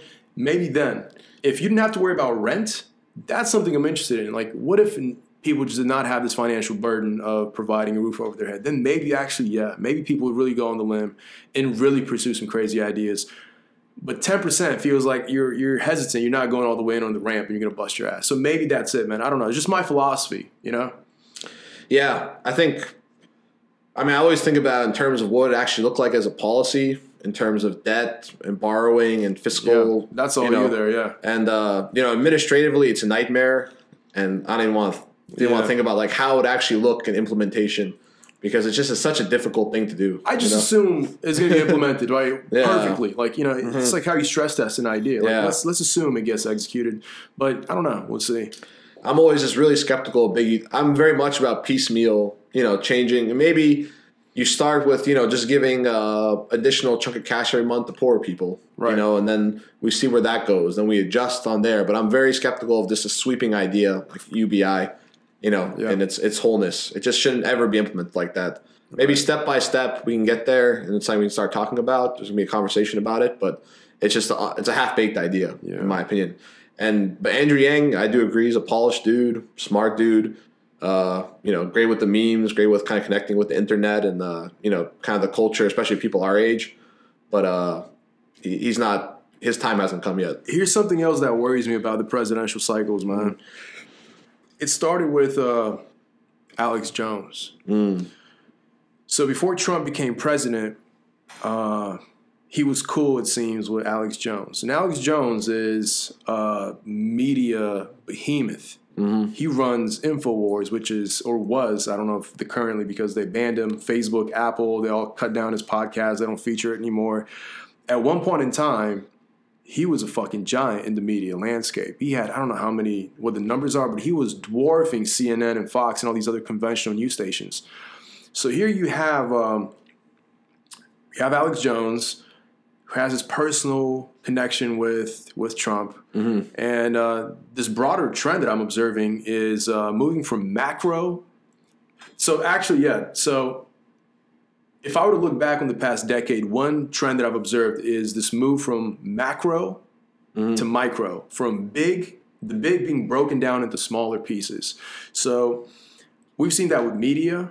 Right? Like back in the day, 20 years ago, you had CNN and Fox. Now you have Joe Rogan, you have the H3 podcasts, right? Like these become fragmented, yeah. Yeah, it's this micro influencers now, right? Yeah. And I'm seeing that with, even this podcast, right? Here's a 3-hour conversation that is eventually going to be broken down into 8 little snippets you could listen to individually. Like, I think actually on a side note, I think that's why probably TV shows have become so popular because like it's the best of both worlds. A micro episode of 30 minutes over the course of 4 years, and you've consumed this massive piece of content that there's no other way to do it, right? So I'm seeing this trend, and it's something that worries me because I recently started watching the H3 podcast with Ethan and Hilda or something. I'm probably mispronouncing their names. It's okay. It's interesting. But she mentioned, one of the hosts, they're a married couple, she mentioned that they had Andrew Yang on there, and she mentioned AOC, the congresswoman, just tweeted me to congratulate my birthday. And to me, that's kind of shocking because if I were to fast forward 7-8 years, the H3 podcast, Joe Rogan, maybe InfoWars, these are going to be the new media agencies. And in the past, at least there's this facade of them being neutral to an extent, right? But now they have these personal relationships, right? Like Trump and Jones, AOC with the H3, and that is kind of like a worrying trend to me. Yeah, I think what you're talking about is almost like a new kind of tribalism, right? Yeah, and these people are like, this is our community.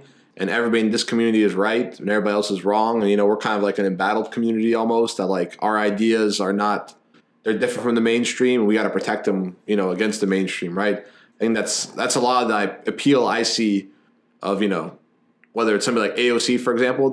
You just sometimes can't have a conversation with like the hardcore fans because it's not about the rationality of the conversation. It's about like their loyalty to whatever ideas they decide to commit themselves to. It's an identity, It's a social identity. It's an identity. So if you are trying to have a conversation, you're attacking their identity, right? And that's what's to me is really concerning about this whole microization of things. There's kind of micro-influencer is that when you kind of have a breakdown of what's mainstream and what's kind of shared across society, then how you're supposed to work with people that just have a completely different view than you. Like, how can I talk to somebody who goes on Alex Jones and believes like the government is leaving chemtrails in the air? And say, actually, I think airplanes just burning exhaust, right? Yeah. It's not a concern. They're like, no, like they're dropping chemicals on us, like right up there. That's like 2 very different worldviews that like a lot of different implications, right? And like, how can I have a rational conversation with that kind of thing? You know, it is concerning. I'm guessing in the future, just one take might be just things going into hyperdrive, meaning Fox News is right wing. They're not really hiding it. Well, the next logical step is you have a podcaster who is hyper one candidate, maybe Trump administration. He's not hiding it either. And maybe one candidate will do like 8 different interviews with the top podcasters, right? Because they're really positioning themselves to be the next wave of, I mean, dude, Joe Rogan is this generation's Larry King. Yeah. He's probably doing numbers that Larry King probably never did in his career. Oh yeah, I mean Joe Rogan is unbelievable. It's kind of crazy because this type of power goes unchecked in a lot of ways. Like he's not reporting to any journalistic standard. He's not adhering to any guidelines by any organization. He wakes up, smokes some weed, and it's like, yo, what are we talking about with him? And what questions he decides to ask. Doesn't need a balance. It's incredible that you could achieve that with a microphone and an internet connection. But at the same time, when you get that level of success, it becomes fucking scary. Yeah, and I think, at one point in this conversation, you mentioned the breakdown of institutions. I think we might have talked a little bit about that. I think that's what we're seeing here is that, like, what has kept humans in check is we create institutions, right? They're not relying on one personality or one person. Like, we all have these constitutions to subscribe to. Yeah. When I don't know what's true, I know who to turn to. And I feel like, Eric Weinstein talks about this a lot, the breakdown of institutions to the point where the normal person does not know where to turn for truth anymore. Because, so they turn to a person. Like, so if you turn to institutions, because they're made to outlast people, they create bylaws to govern themselves. They create standards. They create, a set of moral values, right? Like New York, a great example I think Eric Weinstein has talked about is like New York Times, right? Oh, yeah. Journalistic standards. They got the nice New York Times, the calligraphy, whatever. And all that's supposed to inspire confidence. And it used to because but then the one mistake they make or they make some mistake or they go against some like strong worldview you once had, they go against all of a sudden. It starts eroding. You stop trusting. So you start looking for somebody else. Which are individuals. Yeah. Which are getting personal happy birthday on Twitter from the people they're interviewing. Yeah, somebody's going to personally talk about the issues you want. That they're like your friend, Not only are... Well, they are friends. Like Alex Jones and Trump are probably at some point in time friends. AOC and the H3, it seems like, I don't know if they're friends, but I mean, it's like a couple steps away from that. If you're happy birthdaying each other, like that's really far from an institutional objectivism. Yeah, I mean, there's no objectivism whatsoever. Right. I mean, they can just throw you softballs and go down hard on somebody else, right? There's that's what's concerning too about Netflix. Netflix now is creating all this content, micro content, from all these independent, news, or not news, I shouldn't say, these different like movie or documentary outfits that are creating, new shows and all that. And they might create documentaries that, portray a completely one-sided, point of view that don't adhere to any journalistic values. Or YouTube documentary, right? There's some documentary that can make itself same production values, professional documentary, great camera work, great transitions, everything well scripted. But they can just not have any kind of rules to the kind of information it's portraying that lets you know that's objective. So then it just comes down to whether you like them or not. If you're some good-looking person or somebody who's very personable, or like somebody like Joe Rogan, who's a nice, chill dude who's good at asking questions. Joe Rogan's not a journalist. He's just a guy who's like, like you say, smoke weed, do MMA, right? Cool dude. I like him. You kind of like naturally like him. The way he asks questions is very non-confrontational. Yeah. He is like very naturally curious dude. But he is not held to any standard. And none of these people are. No one's holding him, But yet. It's funny because the only standard that he's held against is YouTube's guidelines. Yeah. And they're very differently aligned than journalistic guidelines. They're monetization guidelines. Don't have copywritten music in your podcast because we can demonetize you. So it's interesting that he's tap dancing to YouTube's beat, which is just monetization, right? It's more legality than it is. Or even the president is a great example. Is like before a president could only get out his message through the media, right? The media was the gatekeeper to communication with the people. So therefore the president had to create a relationship with the media and also to some extent be held accountable by the media. Like, if a president is always doing such things that journalists doesn't like, they could say, okay, well, we're going to stop reporting you the way you want to be portrayed to the people, right? Or you want to get this policy out, well, you better give us, throw us a bone too. The media was the institution. Yeah, they were just like Congress in a sense. Right. They were like a control, Well, that's why they have so much constitutional power, right? Freedom of the press is a thing. Yeah, and they essentially, in America, we kind of believe in this pluralism where everything's balancing each other out. The media was a huge control on the president or any politician because they were a critical part to getting the message out. But now you got a president who can tweet or go on Facebook and talk directly to people without having to worry about what the media thinks about anything. And that's, not necessarily a terrible thing because then, like, the media, who's to say they're good actors anyway? Like, they have anybody's best interest in mind. They could be self-interested as well.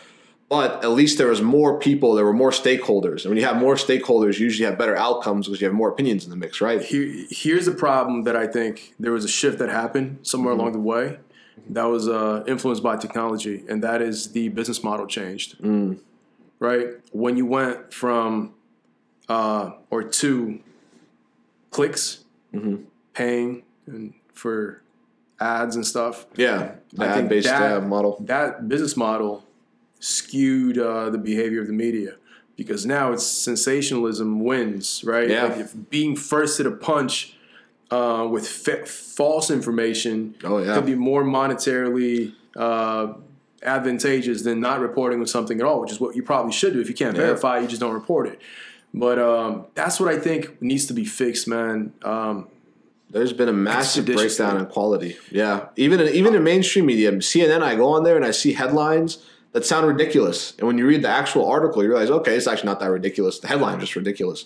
Yeah. But they need to get the click. They need the initial click. We need a different business model, man. I think that's where things went south, is the business model. I don't know how you solve it, but it seems like, I don't know, I mean, do you move to a nonprofit? Who knows? I don't know. But as long as there is a for-profit motive in objectivism, it reminds me of that quote. It's hard to convince a man of something whose salary depends on him not understanding it or something. Yeah. Something along those lines. Forgot who the quote is by. There's Wikipedia, for example, right? That's non-ad based and has managed to maintain that. I actually donate regularly to Wikipedia. Yeah, I do too. I haven't this year. Because, it's a phenomenal thing to know that this website is purely a bunch of contributors of all different stripes, who all are kind of, by collaborating and sometimes clashing, create a full view of different things in the world, right? Like if you're talking about a political candidate, nobody on Wikipedia can, expunge information about Donald Trump because there's going to be somebody who's anti-Trump and who's going to make sure it gets on there. Yeah, so checks and balances at its finest. It creates a pluralism that's not monetary based. It's solely based off of people trying to get towards the truth on Wikipedia. Yeah. And by portraying all different sides of a thing, and that's when you really do get to the truth, is because there always are different ways to approach what's true and what's not. And when you have a pluralism of ideas, you have that full view, then you can make a objective determination. But like you said, that clickbait model, it's not about it's not trying to get truth, it's about trying to get attention. Right? Mm-hmm. And that's scary. I mean, that's something that we have to legislate. I think, I don't believe in legislating free speech. I think free speech is important. A marketplace of ideas is important. But there has to be a way to hold people to account for what they say. And there has to be responsibility and some kind of adherence to values and ethics. And that's always very easy to say on paper. Like, throughout history, people say we need to have better ethics, better morals, etc. Very easy to say. But how do you do that maintaining free speech and not infringing on people's right to express themselves while still making sure there is a standard, especially for these influencers, that they're not just, misleading it's crazy, people. Man. Yeah. It's just people with a mic and an internet connection with they're not being held accountable for anything outside of infringing rights on YouTube videos. And, some of these guys are more mainstream, like Joe Rogan is, I would say, pretty mainstream in America now. And he's mostly harmless. He does a good job. But when you have somebody like Alex Jones, like some of this information they put out can really mess with people, mess with their lifestyles. Or, Alex Jones, he's a predatory dude, in my opinion. Like, this guy promotes these ideas, these supplements that you need, because of whatever, pseudoscience he's picked Joe up Rogan for the week. does too, to be fair. He promotes neurotropics for performance. This is all pseudoscience that, once again, objectively, if you ask your doctor, they'll be like, well, there may be some medical evidence, but it's nothing concrete. But because this person that you trust as an authority is telling it to you, they're enriching themselves. And it's just, there's something very exploitative about that. That's a whole other issue, I guess. That is, yeah. And it's something that, some politicians like AOC or Trump, that too has to be controlled, man. Because, like, populism is a dangerous thing. And being able to speak directly, people are unreliable as individuals, I would say. And that's why throughout history we've tried to create institutions that transcend the unreliabilities or kind of sometimes unstable aspects of individuals. There are, of course, very stable individuals out there, but a lot of people, especially who tend to trend to become powerful, have instabilities. When you're a powerful person that has certain instabilities in their personality or certain biases or whatever, you can create a lot of damage in people's lives. Yeah. There has to be a way to mediate that. And what institutions are supposed to mediate that by creating institutional controls on people. And we're seeing a breakdown of that. I think that's why we got to switch into the 21st century, man. You know, we need a 21st century system. We're still a 20th century. We're a 20th century system with 21st century problems. You know, intuitively, I feel like the blockchain might play a really important role in solving this, but I'm not even sure how yet. Just some loose ideas that I've been teasing out of my mind, but I think it's going to be piecemeal. You know, like in Europe now, they're starting to pass some privacy laws. They're starting to put some things in place. In the U.S. too now, like, you know, YouTube introducing community standards. It's going to be a process, right? That's going to slowly build on itself. But I think people are starting to talk about it, and that, you know, us talking about it right here is important because for a lot of people, and I think also sometimes we can be alarmist about it because there's a lot of these communities that exist that are, you know, mostly more marginal people, but like you said, because they have the internet, they've got a larger voice than they previously would have had. And that's what happens on Twitter, man. I think when this cancel culture, it's ridiculous. A handful of people that are like a percent of the population. They just happen to be screaming the loudest. That's it. Yeah, it's the loudest person who screams. And that's what's scary, though, is like sometimes the loudest person who screams can get undue influence just because they're able to scream loud, you know? That's what scares you about society. You know, we have enough historical... You know, like if you go back to Nazism in Germany, I don't think most Germans were Nazis or even agree with Nazism. Yeah. But because you had a small, well-organized, dangerous, you know, group of people, they're able to push everybody else behind them and kind of keep them in line. So we always have to be careful and be, you know, never take it for granted that can't happen again. Yeah. So we got to be vigilant. And these kind of influencers, they're the kind of people that can drum up the complete wrong kind of, you know, anti-vaxxers are a great example. Flat Earth. That whole community, yeah. I mean, anti-vaxxers, there's a tangible danger to the rest of us from, for sure. You know, people not having vaccines. You have a young child now, you know. Yeah, Flat Earth is it's harmless in a lot of ways, right? Yeah, it's harmless, but anti-vaxxing is a very real threat. And even Flat Earthing, I mean, just that fundamental disbelief and like something that should be objectively believed in. That brings me to my point, man. Before you wrote up, I asked you what are some things that you've changed your views on in the past 10 years? And I say 10 years because, you know, maybe it's appropriate. The decade's just ending and a new one is starting. But loosely, like, what are some things that you've gone back on in recent history off the top? So I think... Intellectually speaking. Definitely, like, the way globalization, international trade works, you know, the way we talked about it there. I think coming into the decade, I was very much, you know, a believer that... You know, I took my economics class in high school and thought, oh man, free markets, you know, are absolute. We should break down trade barriers as fast as possible, make everything as efficient as possible. But you have to start realizing, especially as you get older, that there's more to things than just maximum market, you know, productivity, right? You have to take into account, like, you know, for example, when we started trading with China and it hollowed out, you know, America's industrial centers, everybody was maybe like $1,000 richer and everybody had access to cheap Chinese goods. But you lost, like a lot of communities lost their core. Right? Long-term loss. Or maybe not even long-term, but just a different What does $1,000 mean to somebody who is willing to sell off that privilege or that? Yeah. So I do think it is right to move in that direction.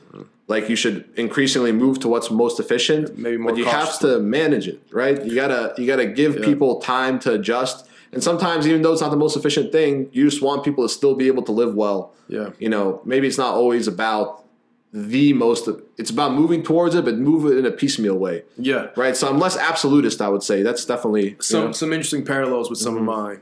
Yeah. I would say, like, fundamentally, it's to understand that, you know, humans before, you know, our ancestors used to change on time periods of hundreds of years, right? You're most likely to do what your father did in most points throughout history. We realize we're in an age where in a decade, an entire industry could rise and fall now, it seems like, you know.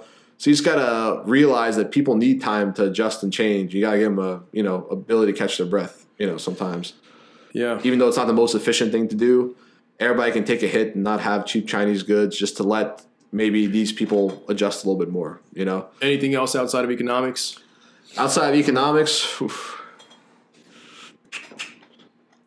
Yeah, I mean, economics and politics is where my views are always changing. Well, give me a subject. Where would you be looking? Just wondering, just in general. Man, what have I? Because mine are all over the place. The things. Give me that an example. Back Maybe on, prime me a little bit. I'm trying to think about. Give me an example. Of one of yours.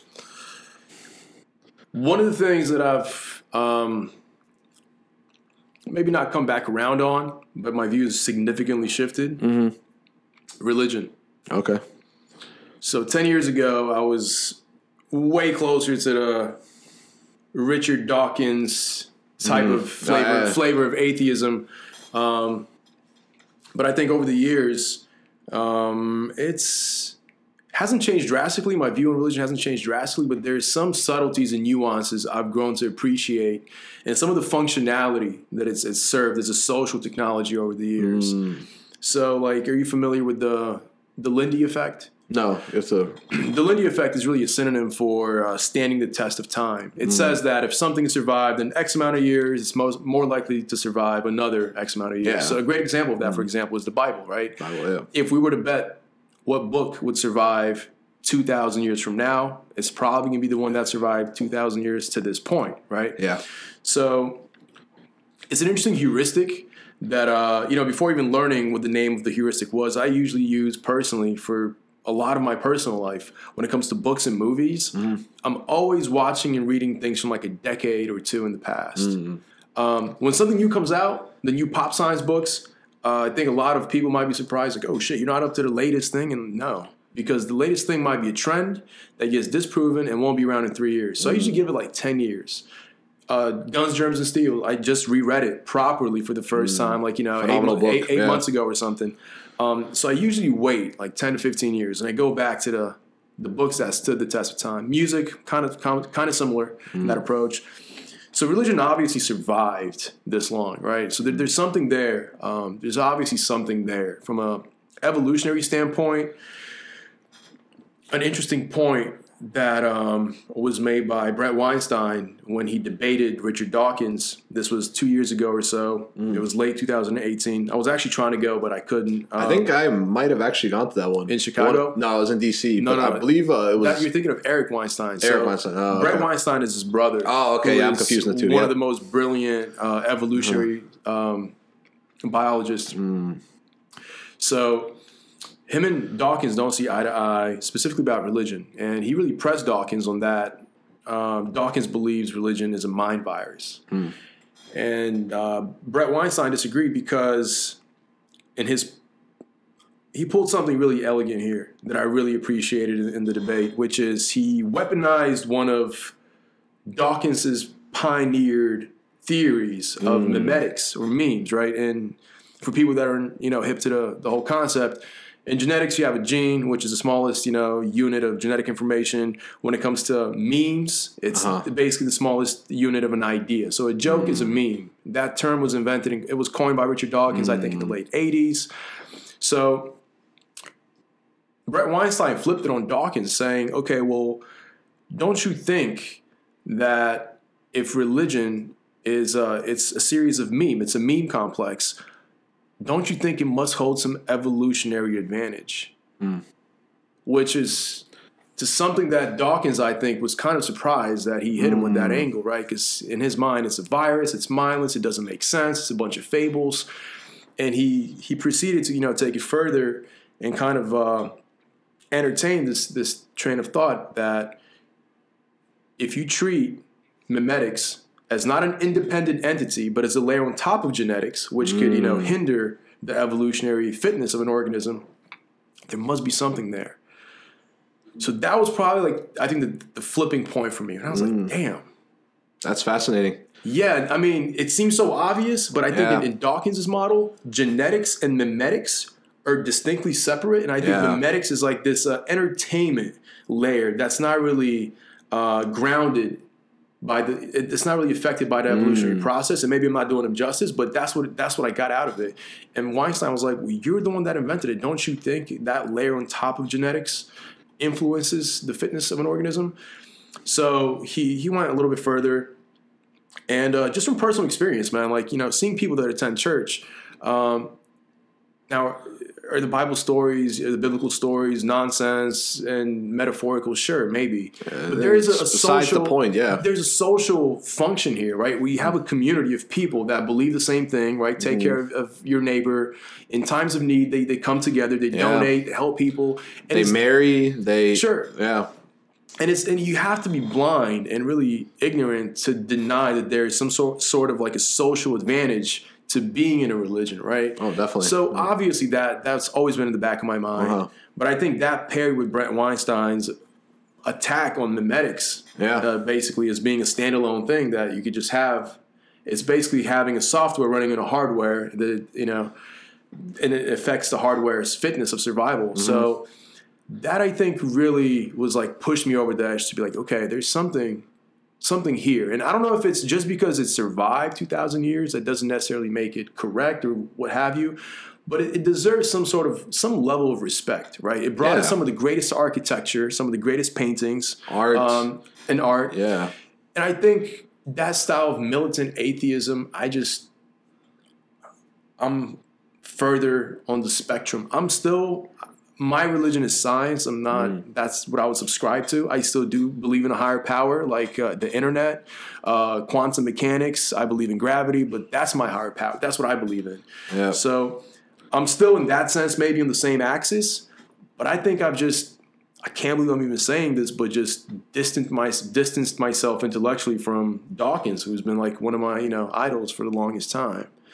That's fascinating. I mean, I would say that myself too, I've always had a belief that there's, higher power. I would classify as like a monotheistic God. And I actually would say that I was gravitating more towards organized religion a decade ago. I went through a phase where, especially when I learned some more about the traditions of where I came from and, Afghanistan, etc. I was gravitating more towards learning about organized religion and trying to participate. I wouldn't say I'd ever converted to any religion. I was raised in a pretty, non-religious household, and but definitely that social aspect of religion was powerful, and like the idea that also it's like the whole of your traditions. It's something that links you to your past, your family history, and a sense of tradition. And I've definitely, as I traveled more and saw how organized religion worked in practice, I saw the kind of closeness and kind of cohesiveness it created. But also I saw that there was a lot of falseness to it, and also a lot of, dogma. So I became very turned off to the idea of ever being part of organized religion. So we're kind of meeting in the middle here, like from different sides of the spectrum. Yeah, I still believe strongly in God, and I believe that there's, some objective truths that are, kind of metaphysical in nature. But I am deeply, deeply skeptical of organized religion. Yeah. And being part of one, though I do recognize the benefits and comforts that come from organized religion. And sometimes I even kind of envy people who like got to grow up in an organized religion. You went to church, you had this group of people that you're close with and mutually supportive of. Because I see like the benefits of that, just in terms of like relationships. I thought, honestly, if I was part of a church community and I was like an atheist, I'd probably just shove about it and keep being part of the church community because like it's an enjoyable thing to be a part of, right? Like I'm not going to go sit there and like attend Bible study and talk about theology, but just like the social experience of being close to other people and having the same set of beliefs and ways of doing things, there's a comfort that comes with that. One of the realizations, man, that I use the word to self-describe myself as an atheist, which I no longer would use because I realized that I wouldn't say the overwhelming majority of atheists aren't atheists in the traditional sense. They have a religion. It just so happens to be called science. To me, every time you, let's say, blindly place your faith in a framework of beliefs, whether it's Christianity or the second law of thermodynamics, you're taking a leap of faith where you can't explain everything, right? You just place faith that this process is correct or whatever, as close as you can get to correctness in that sense, right?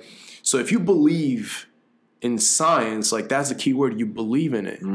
You place your belief and there's a leap of faith that happens. So to me, I'm not an atheist. I'm a scientist. That's what I subscribe to. And God, I don't like that word either because it's very narrow and semantically limiting.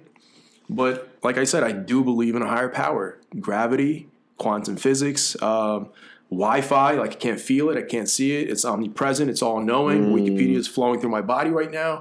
So I think God is a personal definition, but I think atheist, that title's got to go. Because people aren't atheists. To me, atheist, there was a description that I read 10 years ago was atheism is like the off to a TV. If Christianity and Islam are a TV channel, it defines itself against is off, turning the TV. That's not true. You're watching a different channel. You're just watching Bill Nye the Science Guy. But because, historically, it's because you're going against a norm. You're defining yourself in opposition to that. Instead, like you said, it's a completely different channel. Right? So I can see what you mean there. I would go to war with that term. I'm not an atheist. I don't think atheists are atheists.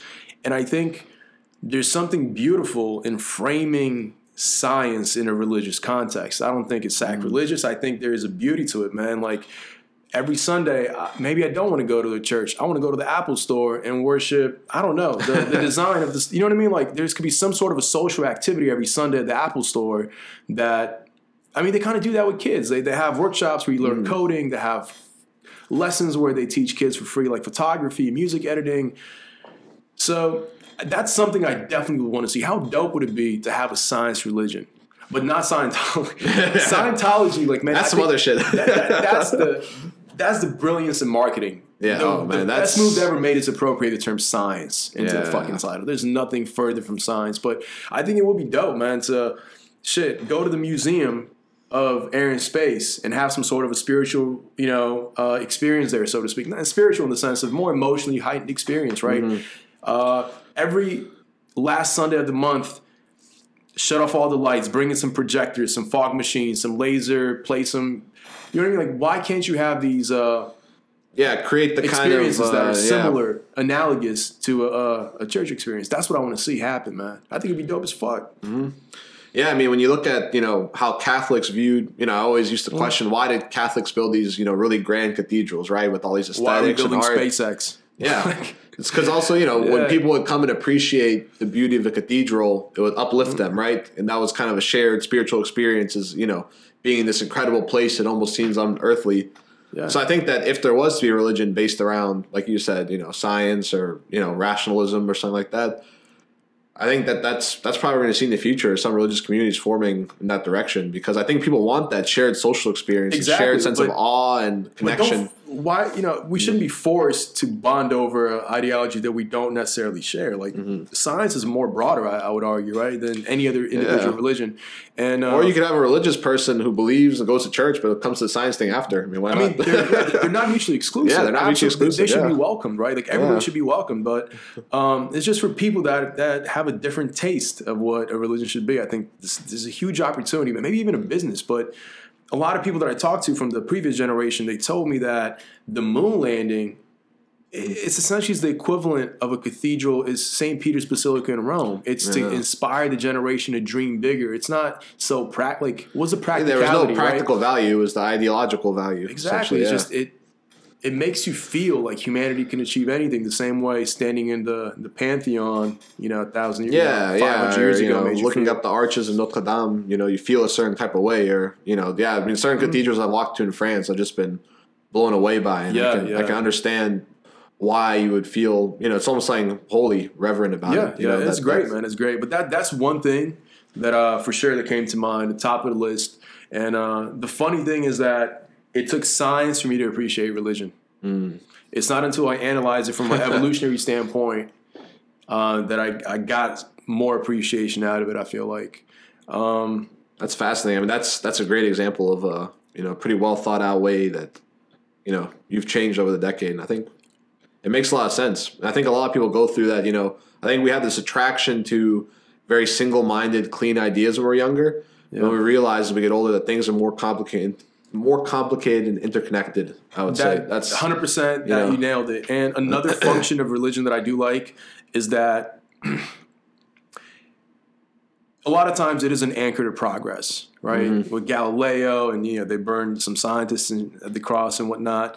But I think in this day and age, it does serve as a sanctuary for certain traditions and certain beliefs of family fabric, the nuclear family. Yeah. In a day and age where, especially in fucking America, people are attacking that structure. Yeah. It's not even a bad thing, but it's definitely something that is happening really fast. And they almost have, I group all of the, maybe, I don't know if they should be the left or what to call them, but it's almost like a militant approach. Like, this is the enemy. We are correct. You're wrong. And I don't think that's the right approach, right? Yeah. I think you should be able to choose. And I think with the left lately, in the past maybe 5 years, I've seen this change where it's very militant. Antifa, right? That's supposed to be a leftist. Dude, they're turning to fucking violence. Yeah. You know, I don't want to hear Milo Yiannopoulos speak, so we're going to fucking riot and not let him come talk to us because we want to censor him. Like, censorship,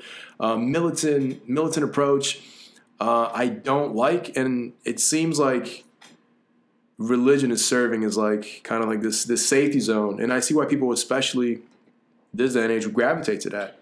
Yeah, I mean, I can say from my own experience, you know, for example, like, so my mom, on my mom's side, we're Catholics, right? And when I go to France, we have, you know, the same village where my grandpa came from. You know, our family's been there for hundreds of years. I can go to that cathedral and see, like, the name of my family written on the church, right? That's crazy. And that, once again, is talking about why religion's always attracted me. Is like, I'm somebody who loves history. Yeah. I love culture. I love understanding different cultures. And religion, to me, has always been a way of linking back to the same things that your, you know, grandparents and great-grandparents believed, right? And I think that's in America, too, you know, it's this way of life that a lot of people, they enjoyed good lives, you know, living the way they were. You know, they had these churches they went to on Sundays. Yeah. They had their communities. And all of a sudden, all these new ideas are coming up. They're threatening them. And it's not even about, for them, it's about finding something that's solid and kind of, in this world that's changing so quickly. Yeah, that's the thing. Quickly. It's unchangeable. Quickly. Yeah, just like we're talking about with trade, you know, like communities that got completely gutted by, you know, the globalization of markets.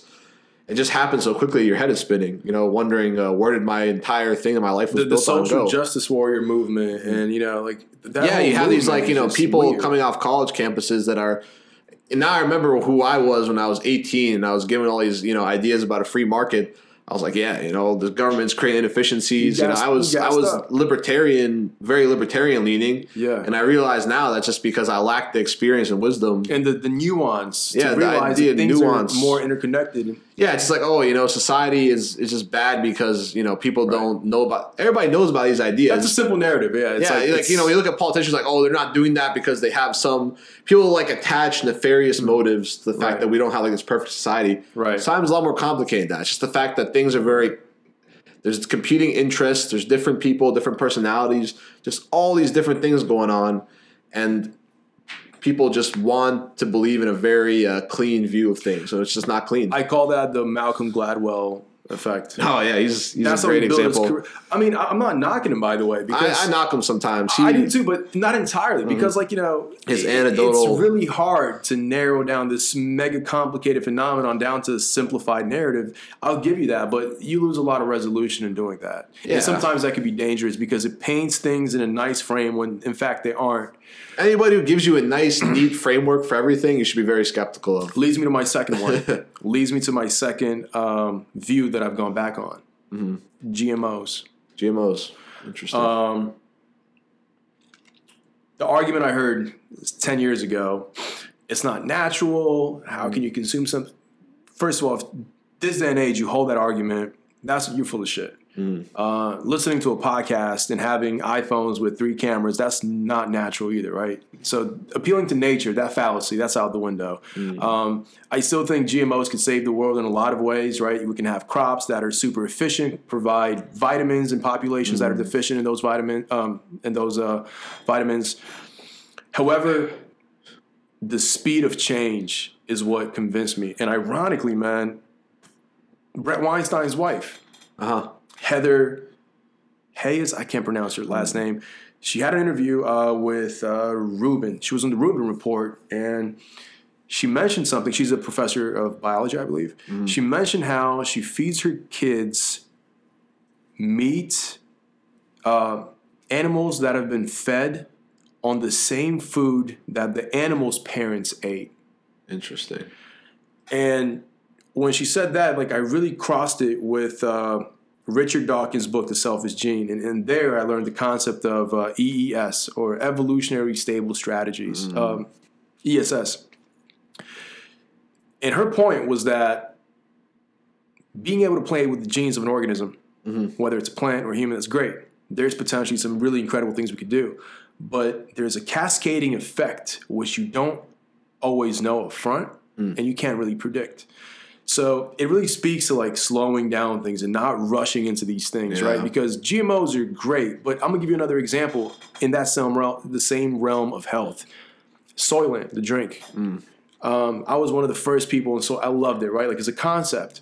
Here's this drink that houses 5% of your daily nutritional values. It has all the protein, the vitamins, minerals.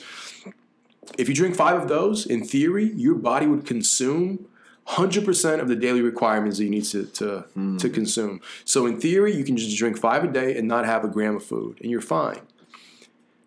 Theoretically, on paper, that sounds good, but you have to start thinking a bit further. Like, if I drink, my stomach is no longer digesting food. What if digestion plays a crucial part in your organism's way of sustaining, or something we can't even secondary, predict. Tertiary, effects. Yeah, and I think GMOs really sums up my fears. Really summed up in the secondary effects and such, that we don't know what that means for the ecosystem.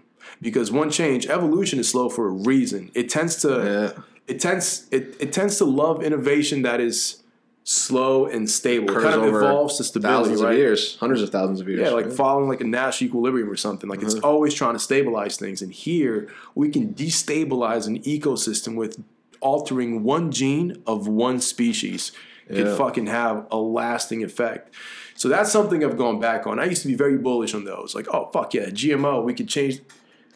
I still think that's a phenomenal thing, but just with age, maybe comes a bit more wisdom to slow it down a little bit.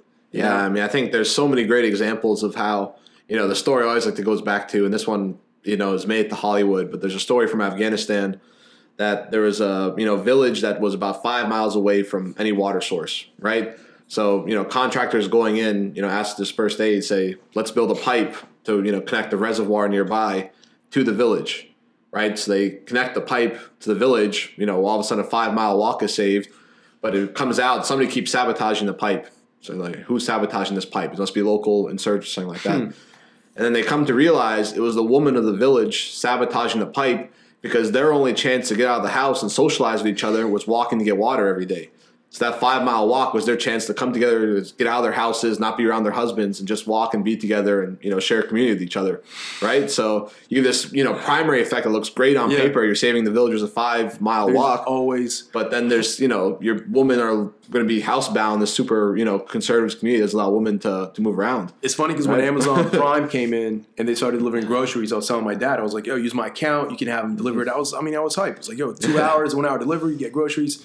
He looked at me. He's like, man, you're trying to take away the one pleasure I have on weekends. Like, just getting out of the house. Like, you're trying to eliminate it, right? Yeah. So it's very similar to that. Yeah. Yeah, it's like this drive for, efficiency and everything. That's where I've changed too, probably.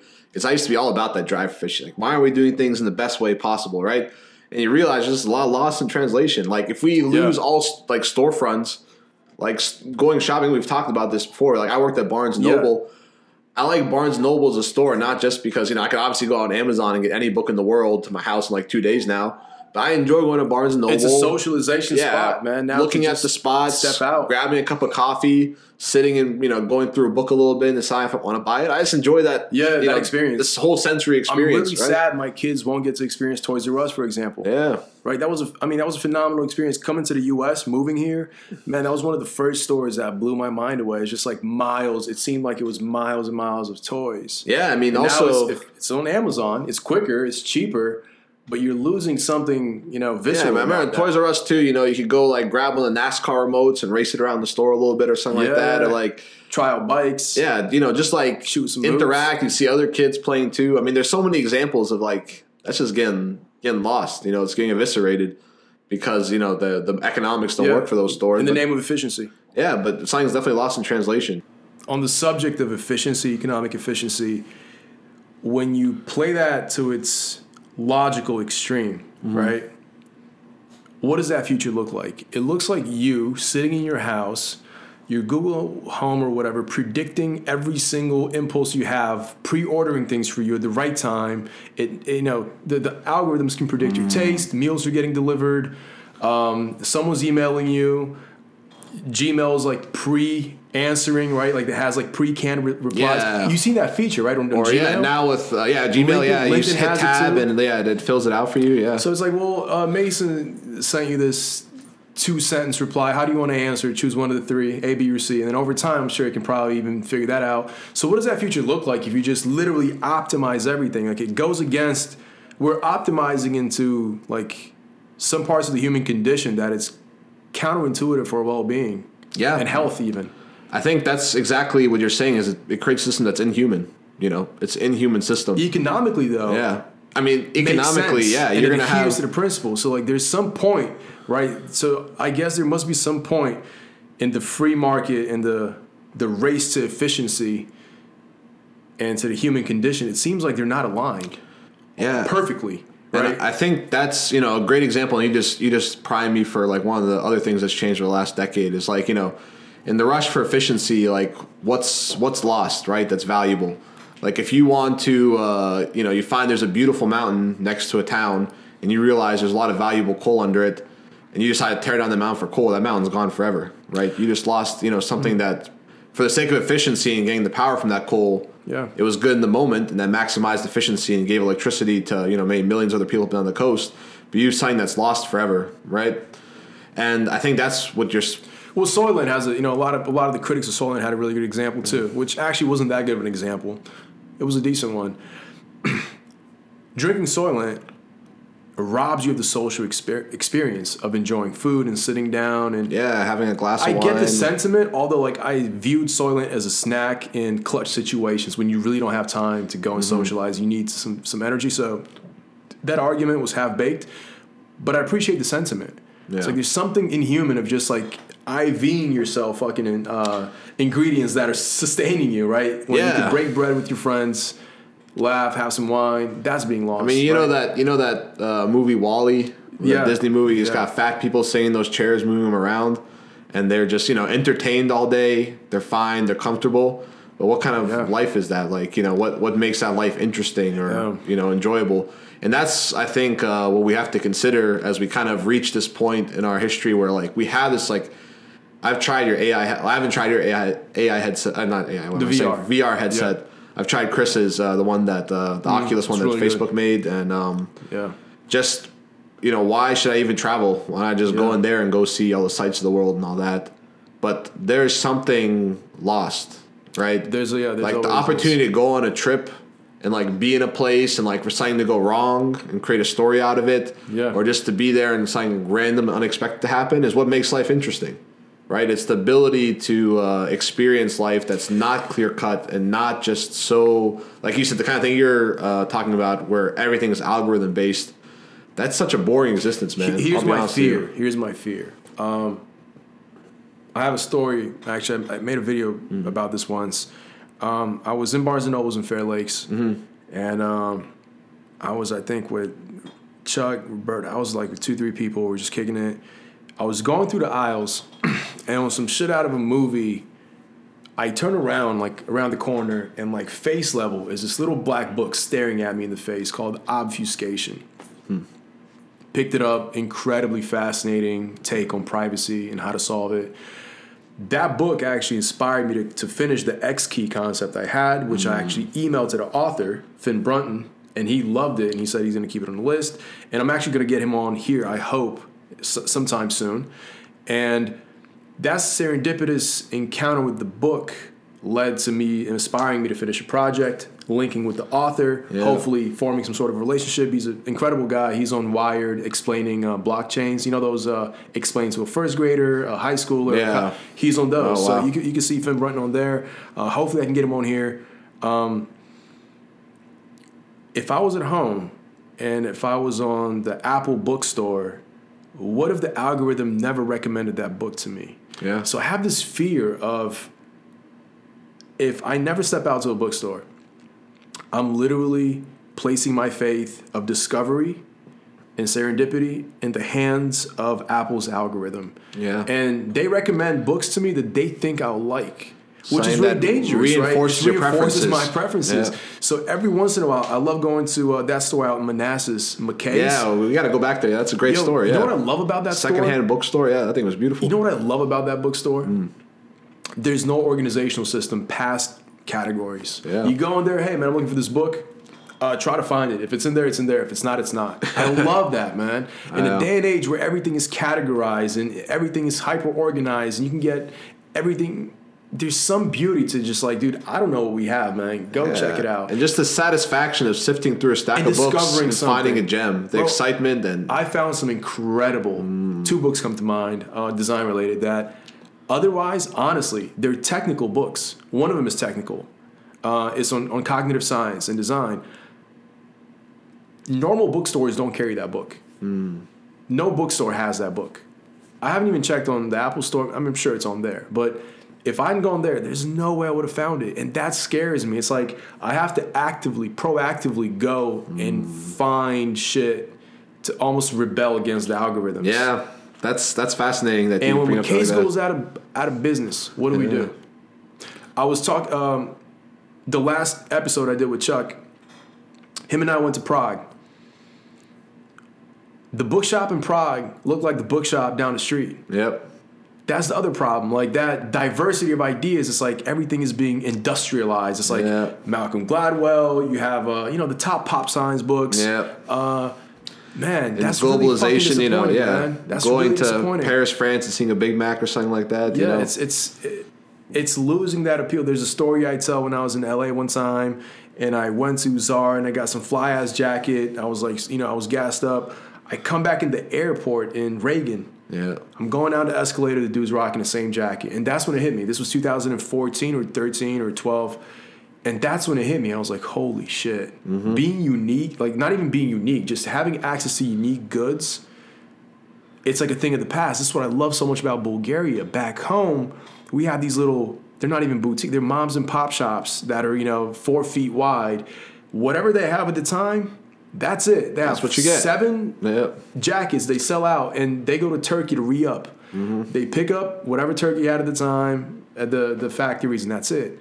And there's a beauty to that, right? Like it's like there's an excitement. Here, I'm seeing this with clothes. I'm seeing this with books. We had this conversation with Chuck on the first episode, and that worries me a lot, man.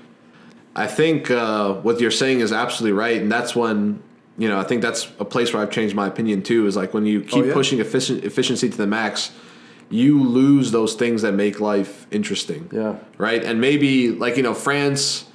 I'm half French, so I go back there a lot, and I see like how certain areas of France are kind of held in a kind of stasis because, people there's so many laws and so many social protections that certain systems that are wildly inefficient, probably shouldn't exist anymore, still exist.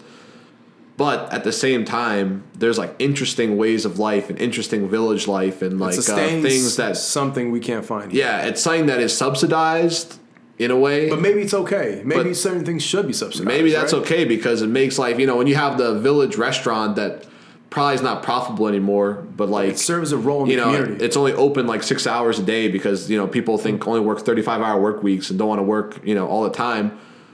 And it refuses to serve pizza because pizza's not French or something like that, even though pizza would make it a bunch of money. Right. It's like it's not our tradition. Right. It's not what my great-great-grandma used to make. You go there and you do taste like the unique character of that village. And right, this is like something that's unique and it's something that's deeply embedded in what this place has been in the past, right?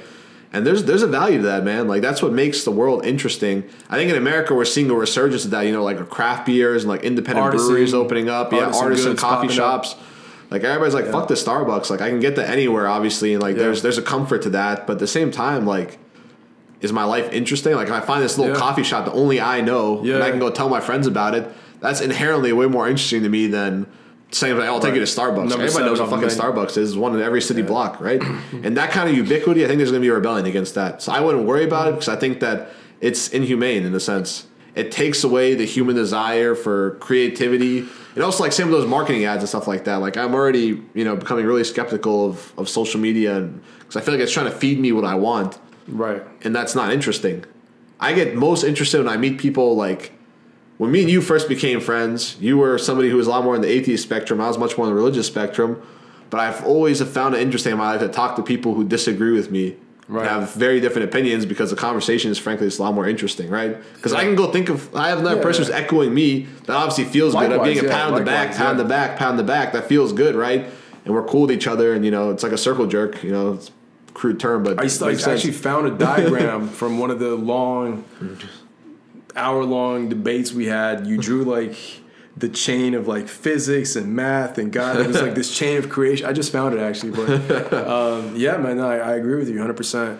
Yeah, it makes life interesting, and there's something that's lost when you try to create uniformity and trying to always, make.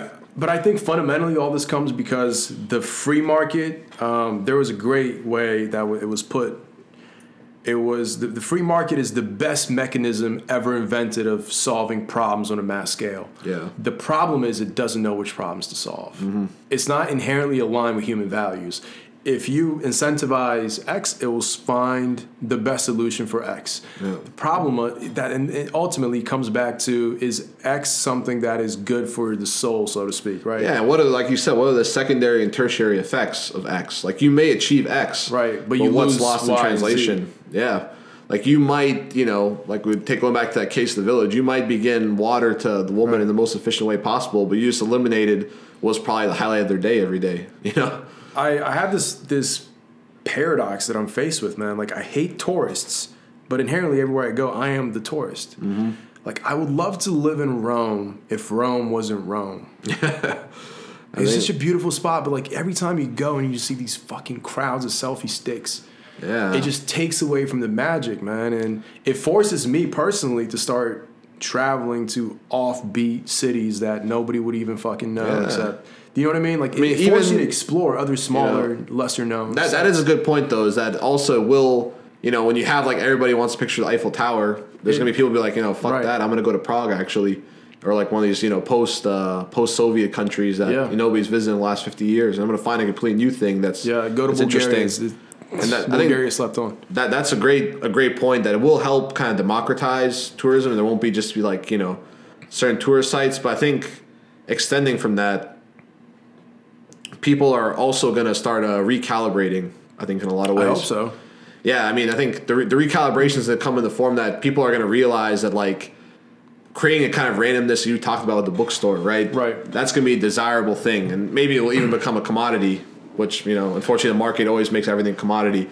But that may not be such a bad thing, is to realize that sometimes randomness and the ability to have, like, some kind of random experience just outside the grain is just something that It makes me, when I become afraid of a future where everything is too circumscribed. I kind of have that faith that humans are always going to desire that. I'll give you a great example, and I hate the fact that I'm repeating the same conversation I had with Chuck on the last episode, because I think I went over this exact same instance. But there was a design studio based out of Turkey that had a really fascinating, as a designer, I found this fascinating experiment, which was 3D printing.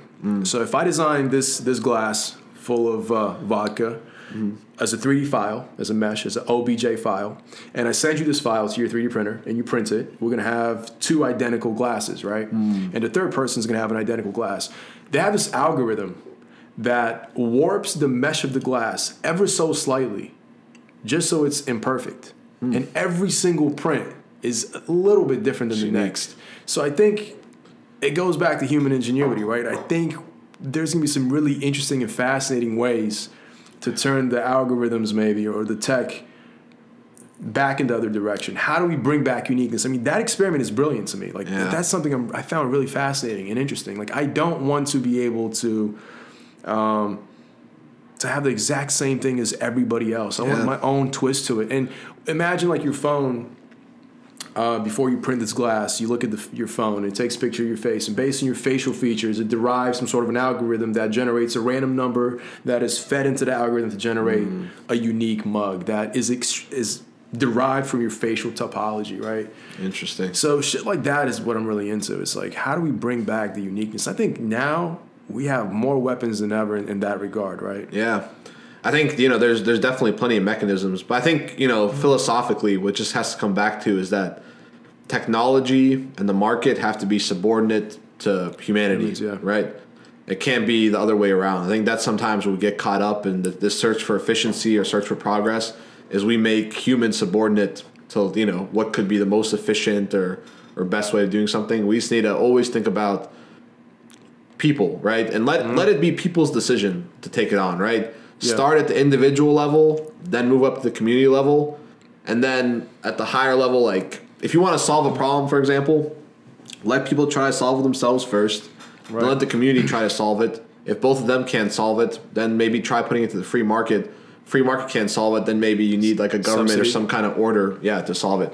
Right? I think if you take that kind of approach, then you give people the leeway to figure out, you know, something that makes sense based on their context. You know, that's what scares you about ubiquity is it removes the ability for people to have context and be individuals. That's ultimately what we want. You know, that's what Western society is built on, is the idea that individual thinkers, you know, obviously we believe in community too, but it's fundamentally the individual who's got to have that freedom and ability to be himself.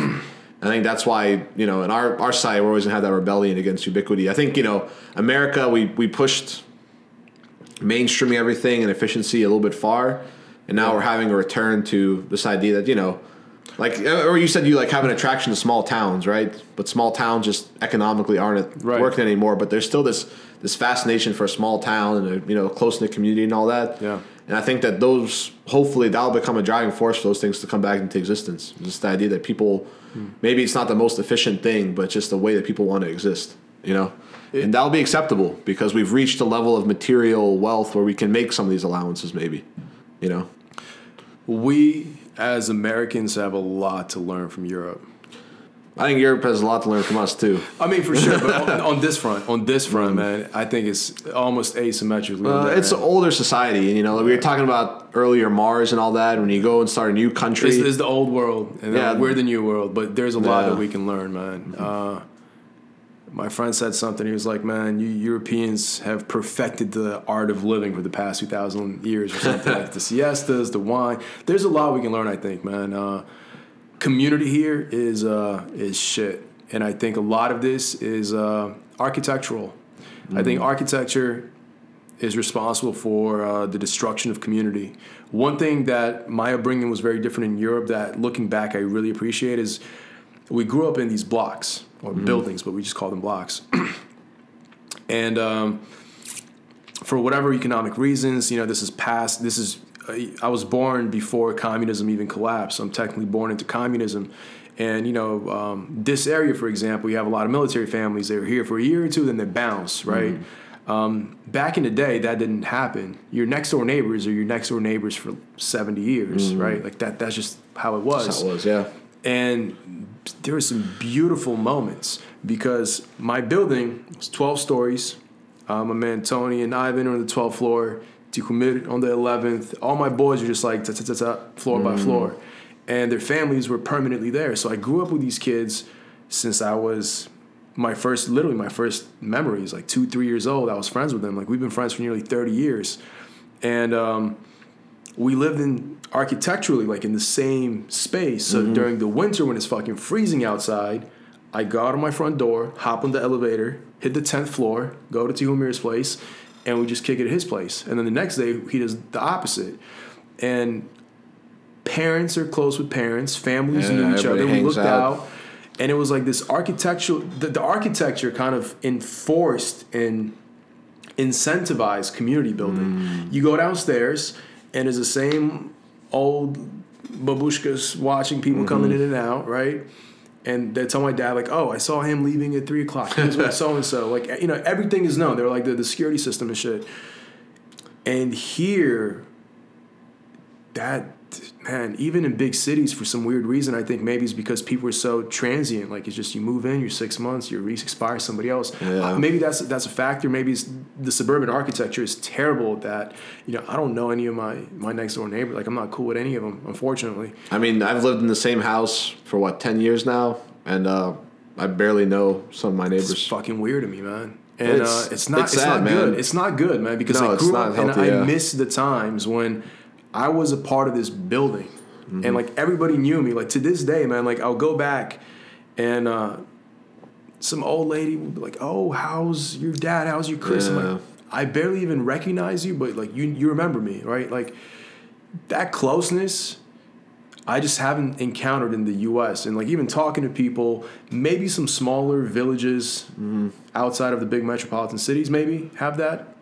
I think it's one of the tragedies. When I was in Malaysia for 10 months on a Fulbright.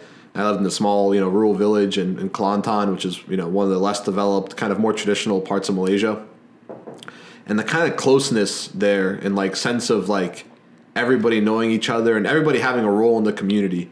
Like even when you're an old person, like I think one of the great tragedies that kind of sums up what you've said here is just like an old person who's living in a retirement home who has nobody visit them, no purpose, just amongst, especially once you reach a certain age, you can't really do much on your own anymore. And just like to end your life like that and just like have no community around you, is just something that I think is uniquely American. I went to Afghanistan too. People there lack a lot of the material wealth we have here. Yeah. But like the kind of community closeness. They make up for it in other ways. Like there's like those old Soviet blocks in Afghanistan when I was there. I visited one of my relatives there. And like in these old like Soviet blocks too, it's like, they built these Soviet blocks that like they're the only buildings with central heating, some of the only buildings with central heating in Afghanistan. So, everybody lives in these close-knit apartments, and the sense of community there was incredible. Like you said, there's like old people who just like sit around and kind of watch the world go by, and the kids come up to them and they'll like give kids money to go buy. It's like extended family. Yeah, it's like a whole village. It's like in the middle of a city, but like you have this like kind of village where like everybody knows everybody. That's really well put. That's how I felt. I felt like I grew up in a city, but like in a village in the middle of the city. And you had that like very strong sense of community, and that's definitely having grown up in Fairfax and only known Fairfax, having traveled and seen that's something that I think architecture definitely plays into it. But not knowing neighbors, like right now, man, too, like my friends and stuff like that, sometimes I feel like, we have to drive everywhere and it's such a hassle just getting in traffic, and we all have our lives going on. And like, imagine if we all just lived in like the same place and then after work we just kick it, we just all walk out our door and say, hey, what's up? You want to just go grab a game or like, get on the grill, throw something on the grill. And it's just it's not aligned with the life here. And the kind of lives we're going to have are most likely to buy single family homes too that are like 10, 20 minutes away from each other. And then we're just going to come home, fucking, pop on the TV, watch Netflix with just our wives. I mean, there's still like good parts about that too. Sure. No, for sure. I mean, we're just examining that specific community aspect. I mean, LA, super sprawled out city, terrible, right? Like it's terrible. New York, London, they have a very similar problem, man. I have friends and family. You got to hop on the subway. I mean, it takes you 25, 35 minutes to go visit your friend. It is what it is, I guess. I don't know. No, I mean, sometimes I feel like, in this community, especially in Fairfax, like, a lot of people just don't know each other, But, like, if you don't have another layer of, like, something to bind you socially. Social club. Like, if you're, like, not part of a mosque, a church, or, like, here we have a big Hindu community, big Muslim community, big Christian community. Like, when I was going to school, like, I knew all these people who knew each other. I'm like, how the fuck do they all know each other? Right? Because I then realized later, like, they had some kind of, institution they went to outside of that. Right. But if you grew up like me, like, I was very close with, like, my family, but my family's always been spread out because they came here as refugees. But I'd always be like, like obviously I started playing sports later and that connected me to people and there are certain ways of social connection. But like growing up, just didn't have a lot of connections to a lot of people. Yeah. And I always just, felt like, oh, that kind of sucks. Yeah. You just like feel like you should know the people who live in I used to live in townhouses when I grew up, so I lived in Comstock. That neighborhood was a lot more close-knit. When I first moved to like a single family house, hated it. Yeah, man. Right? My brother had some friends live in the neighborhood, so he was happy to be there, but just didn't know anybody. And frankly, it was hard to know people there. So it's just something of suburban life, especially, and I think urban life in America. But I also think a lot of it has to do with that, the transient nature of people, especially in cities. Like, I have family in London. Like, it's the same shit, man. Like, they don't know their neighbors like that. Yeah. People come in, they live for a couple of years, you're in a career, you upgrade, you downgrade, you're out. And it's like this constant revolving cycle of there's people, this right? understanding, too, like the silent understanding we have that, like, we just don't get in each other's business that much because we know you're probably not going to be part of my life. Like, let's keep it's not it like separate. Making somebody irrelevant, but just like, okay, we exchange pleasantries, but like I know and this is not going to go anywhere beyond that, right? So let's just leave it at that and not waste each other's time, right? It almost feels like that sometimes. Something very German about that. Yeah, exactly, right?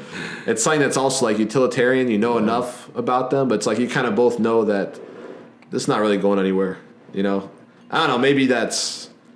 I only have one eye on what the overall situation here looks like. Maybe community here is stronger. I think I've been getting more integrated into things. I don't think so, man, because we talk to people. Yeah. It's not like we have a very small sample. Like I've met and I've talked to a lot of people in different cities and different countries, and it's just a tendency in the U.S. Like it's just almost like a very American thing to like your neighbors keep their little distance and you have your own little bubble, and that's what it is. You could live next to each other in an apartment or in a doesn't matter. Yeah, I mean, being from the village, I come from in France. There, the community was unbelievably tight knit. Yeah, man. Then Afghanistan, when I saw Malaysia, I just see this kind of closeness that I've never. And I've been in these places long enough to feel like it's not just something I'm imagining. Right, there is a legitimate kind of closeness, especially in Malaysia, being 10 months there, and Bulgaria. You're confirming what I was saying, but I do sense that we have something that's been lost sometimes. Yeah, maybe that's the second order. Of something else, man. I don't know what it is, efficiency or something. But also as a culture, it makes it really difficult, too, because you have look, pros and cons to everything, right? There's so many cultures here, right? If I have Indian neighbors on one end, and I have, what's an appropriate cultural reference? Maybe somebody from Guatemala or something. And the overlap culturally when it comes to holidays, when it comes to way of eating, when it comes to everything, is very different. And these homogenous societies like Bulgaria or Malaysia, it's like everybody likes the same food. Everybody watches soccer. They're all on the same page, And I think that is like the missing lubricant here, because it makes it easier, man. It makes it easier to be friends with people you relate to. I guess that's my theory, right? Like, well, you do definitely come in with common understandings, right? That you have that kind of lubricant. Like, okay, he does the same kind of stuff I do. I want to say the Super Bowl serves that role for those that watch football. And a lot of people don't.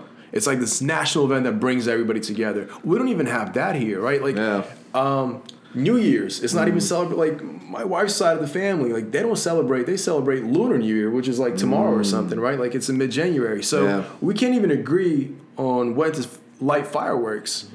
It makes it difficult, man. I'm not gonna say it makes it difficult, but it's definitely it's a challenge. It's a little obstacle. I think for especially like first generation, there's much more of a tendency just to like keep with your own people. But for the next generation, like us, we had the common experience of high school, and I guess I should have said that like. My best friends, right? So, your brother, Chris is Bulgarian descent. My other, another of my best friends is El Salvadorian. Another of my best friends is Syrian, right?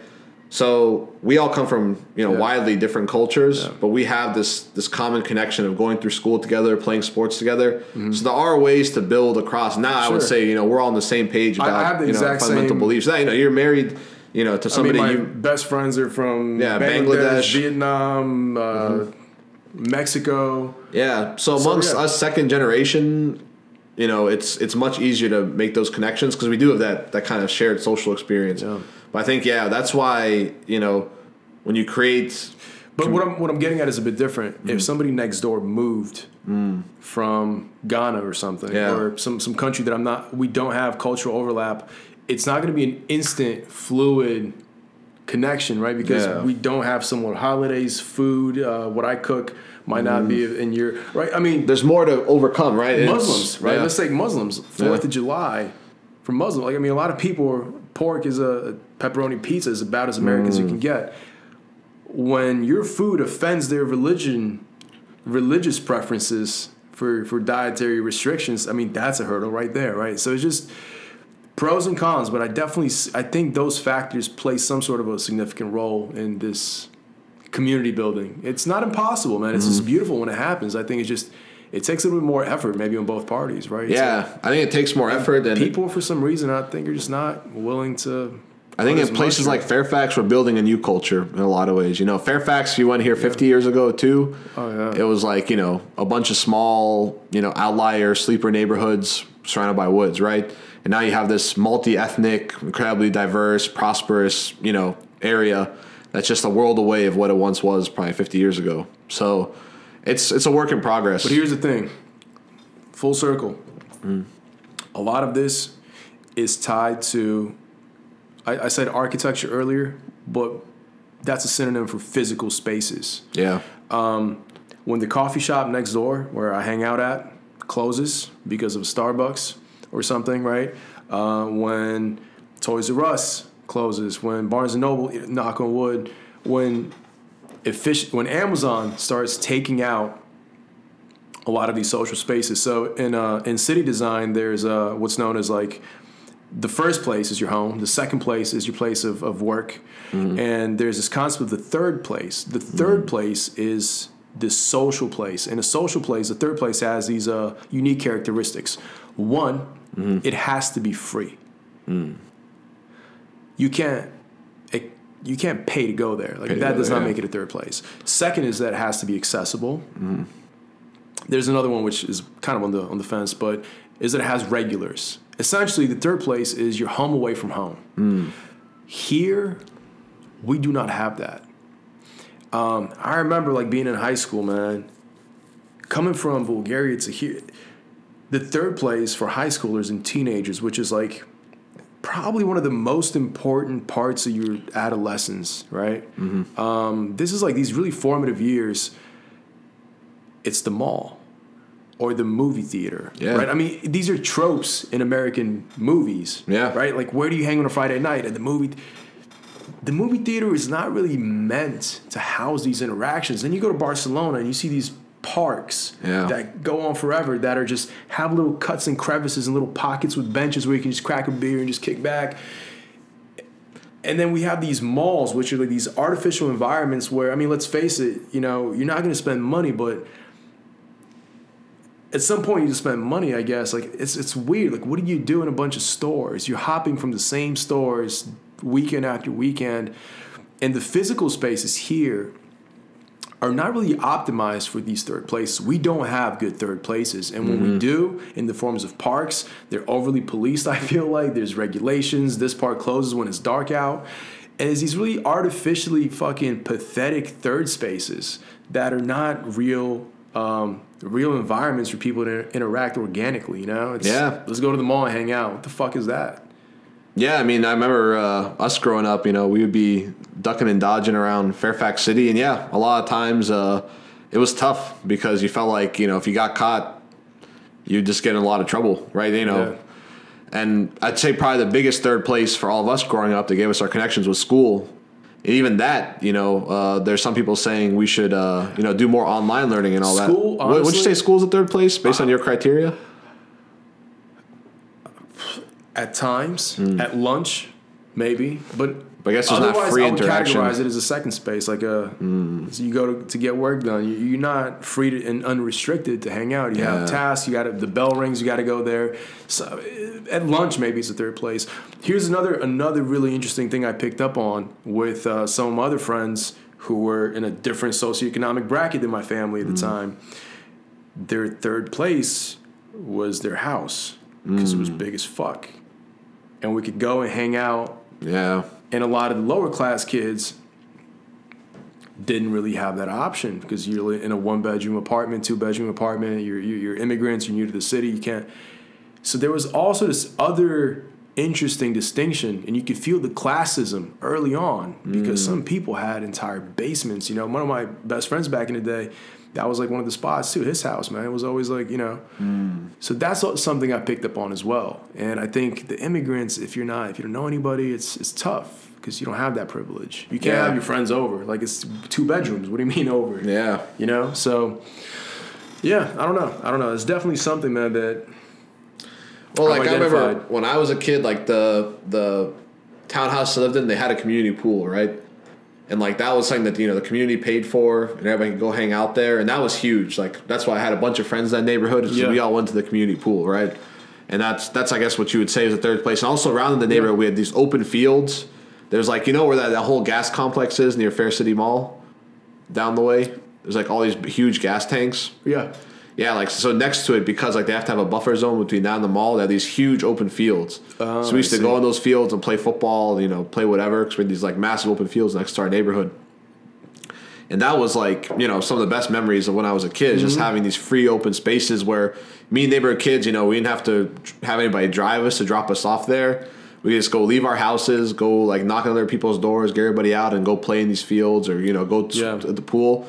I think that's what you're talking about, and I recognize, like, that's a third space, but then when you go to other neighborhoods in Fairfax, there's nothing like that, Yeah, right? yeah. There's no free open field, like you said. If it's a park, it closes at dark. It might be policed, or if it's I remember, we used to like go to Fairfax Corners, and there's the mall security who would if they see a bunch of 8th graders running around, they're gonna be like, what are these kids doing? They have a reputation to protect, right? Yeah. It's not a place that is meant to be a playground for 8th graders. Where else are we supposed to go? It's a commercial center. Don't get it twisted. Yeah, it's a commercial center. Money. Yeah. Yeah, and so you have. I can see exactly what you mean. That the architecture concept is when you do have these spaces, they're just not meant for anything. You can kind of let people, give a meaning to it themselves. But when you make everything that has a purpose, like I can see what you mean between the second space and third place. Third space is like if everything has a purpose, then all of a sudden you lose that ability to just be creative and loosen up there, right? Because that's kind of like my American impression, and everything here. It's people joke that the Germans are very organized, and that's what I feel here in like Northern Virginia. It's like school is just everything is like, okay, you go here, everything is monitored, it's predetermined for you. Yeah. There's no sense of just like, all right, well, it's fuck it, just do your thing and come back. First grade, when I was in Bulgaria, starting first grade, recess, you could leave the school. And we did. Like, we used to go play arcades and shit and play Street Fighter. No one's responsible for you. You're responsible for yourself. It doesn't matter that you're in first grade. Like, you just have to be back in, 30 minutes or something, right? So that was like a sense of just a responsibility of autonomy. You're an autonomous person. You have rules to follow. You can, can I go home? Can I eat? If I have enough time to run down and get a hot dog at that stand, I can come back. And I got that, at an early age, first grade. Yeah. And here I came late end of elementary school, and it's like, okay, you have to ask permission to go to the bathroom. You can't leave the school, which I found really fucking strange. Like, what do you mean I can't leave the school? It felt like a jail. There's cameras everywhere, locks on the doors. Is this like micromanagement, helicopter parenting, teaching style? Very, very different cultural approach. But I guess the litigation threats here are way more severe. Bulgaria, nobody sues anybody for anything, or that's how it used to be. Yeah, I mean, also our school had ridiculous policies like the zero tolerance. If OD. That's what one day you lost your temper and somebody got in a fight. Yeah. It just makes kids, honestly, either super like I was somebody who was very by the rules, and my parents are pretty strict. So like, I just would not break rules, right? Yeah. I was very, risk adverse in that sense. But other kids, I recognize now there's some people that, just have the need to move and need to do stuff. And also, like, when you're growing up, like, just times where you're immature, too. You're trying to figure out the world, and you create an environment where if anybody takes a risk, they're viewed as damaged goods and just, thrown to, like, a reformatory school. Yeah. That's just damaging, right? I mean, that's useless. The common thread, like, I think in the past 45 minutes or so, I feel like is this thread of this theme that's emerging that connects all these subjects of I like the term of like second order effects. Things that seem rational up front have unintended consequences. Like, oh, well, let's put our kids in a school that's monitored like a jail all the time, and kids are safe, we know where they are. Yeah, but there's other things that are lost. Like, these kids are becoming extremely dependent on a schedule and structure and routine, and they can't handle having unstructured, do you know what I mean? Like, there's other things, man, whether it's the bookshop being out-competed by Amazon in the name of efficiency. There's things that on the surface make sense, but then you look a bit further, and I feel like that's one of the things to tie back to like the intellectual growth. I feel like is just being aware of more facets now, and I guess maybe that's wisdom or something. But no, I think that's exactly what you said. I think that ties it together nicely. Is that just understanding that when you make a decision, there's all these effects that you can't anticipate. When other people make big decisions, they may act like they have all the answers. Yeah. But there's all these effects that they can't. I don't think anybody will ever be able to fully, account for. Yeah, man, and like, I guess to wrap up on the last point is something that I can't remember when this view formed, but one of the lessons or one of the perspectives I gained, maybe just kind of emerged out of all the other views I've had, is kind of like a sense-making approach to the world, economics, entertainment, technology, and it took me a while to realize this, but humans live by narratives. And what I mean by that is that logic is one narrative. Science is a narrative. If you have a bunch of dots on a piece of paper, narratives is simply the story you tell of how you connect them to achieve, to explain something away. And I know it sounds really abstract because I'm still kind of struggling in articulating it, but I've realized like money, for example, that's a narrative. That's not a real thing. That's an abstraction we all collectively tell ourselves. We convince each other that it's worth believing. We all collectively believe it, and we proceed as if it's a real thing. $1 is a piece of paper that has some shit drawn on it. It doesn't have any value in the physical world, right? I mean, you're an economist. I don't mean to sound condescending at all, but no, definitely. It's like, I'm beating a dead horse, but it has value because we collectively choose to believe the narrative that it has value, and we explain it away in abstraction. And at any given moment, there are competing narratives, and the things that win out sometimes are just the people that can tell the best story about something. It's not that they're more accurate than you. It's not that they're more scientific. They know more than you. They went to better schools. Sometimes going to a better school is part of the narrative that sells it in the first place. Yeah. And it took me a while just to realize, man, that this world is just a bunch of narratives. Humanity is just civilization. Is just a bunch of narratives we tell ourselves. And there's people, organizations, and companies that are really good at architecting narratives. Yeah. Another thing along those lines, kind of going in the other direction, is I lost a ton of hope in the scientific community. So 2-3 years ago, I did this project, this concept. I design these speculative concepts all the time.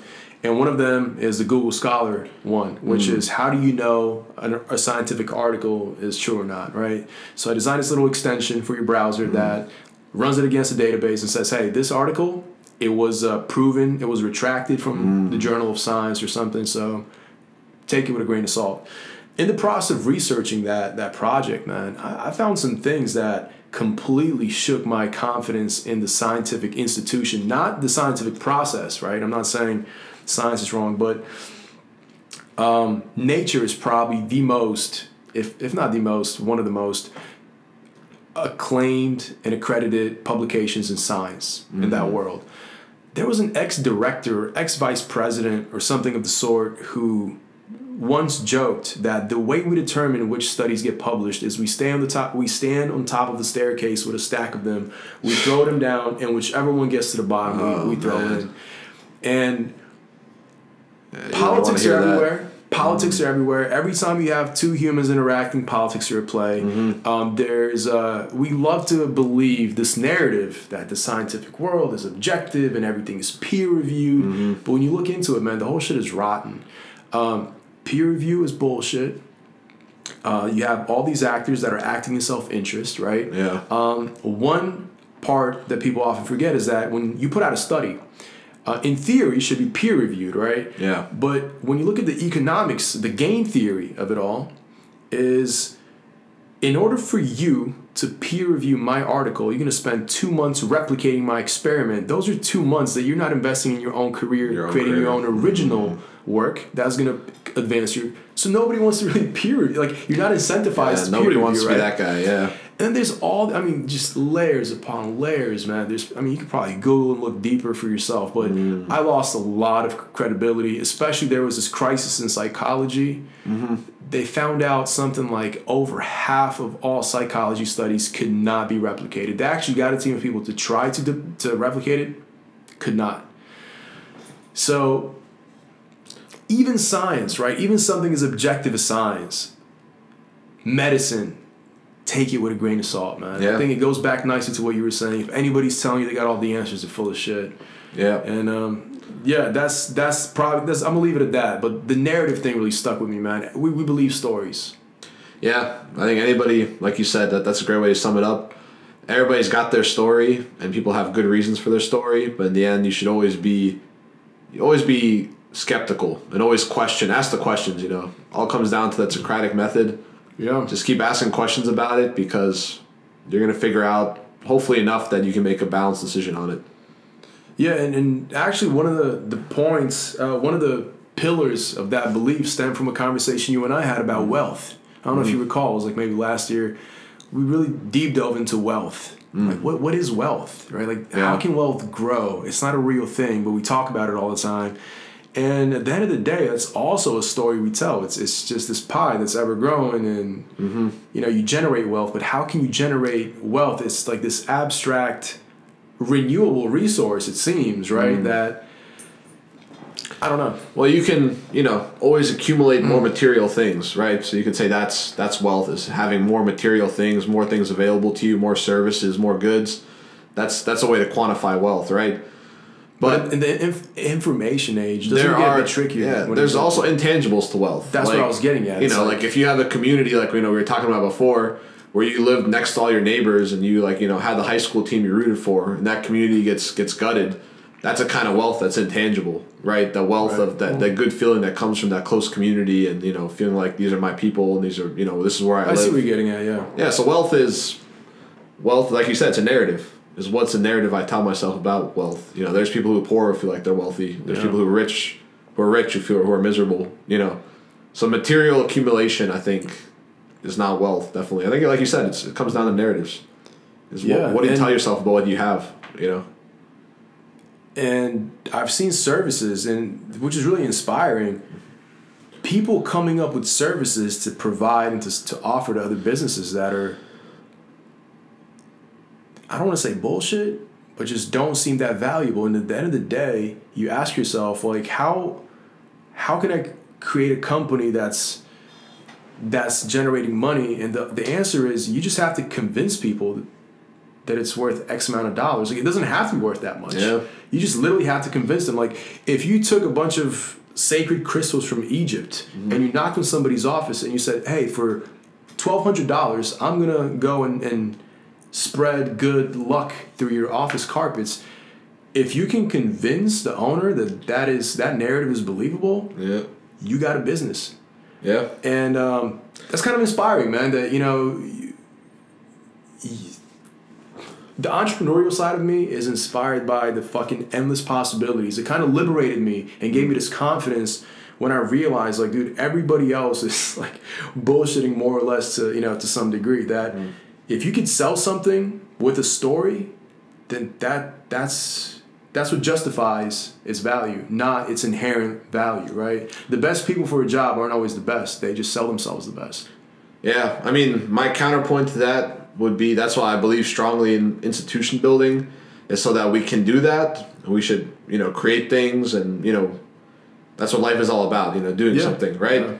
But that we have a set of morals and ethics that guide it, right? We don't want people selling snake oil, telling somebody, if you drink this, you'll live forever, and getting hundreds of thousands of dollars from them. Because you can, deliver the narrative, and there's some people who are very charismatic, convincing at it. But for me, what's important is, you take away the ability for narratives to run away with themselves and hurt people. Right? I think what you just described is a beautiful example of my theory. Is that there's people that crafted a narrative that is illogical, not scientific, yet they found people to believe and subscribe to it, monetarily wise in some cases. Yeah. And that just shows you that it's not about science, it's not about logic and economics. Sometimes it's about emotions and narratives.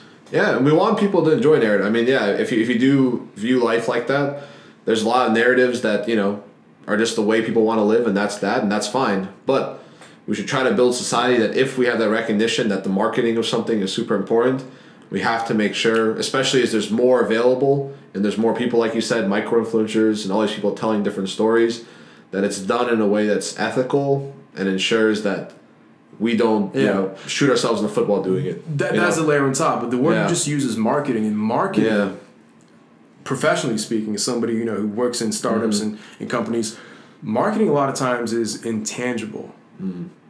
Meaning, you could quantify your results, but essentially you're convincing somebody that I'm going to do a bunch of things for you, and I can't promise you they're going to directly and obviously help your company sell a product, but you somehow believe that they must help, so it justifies my salary, right?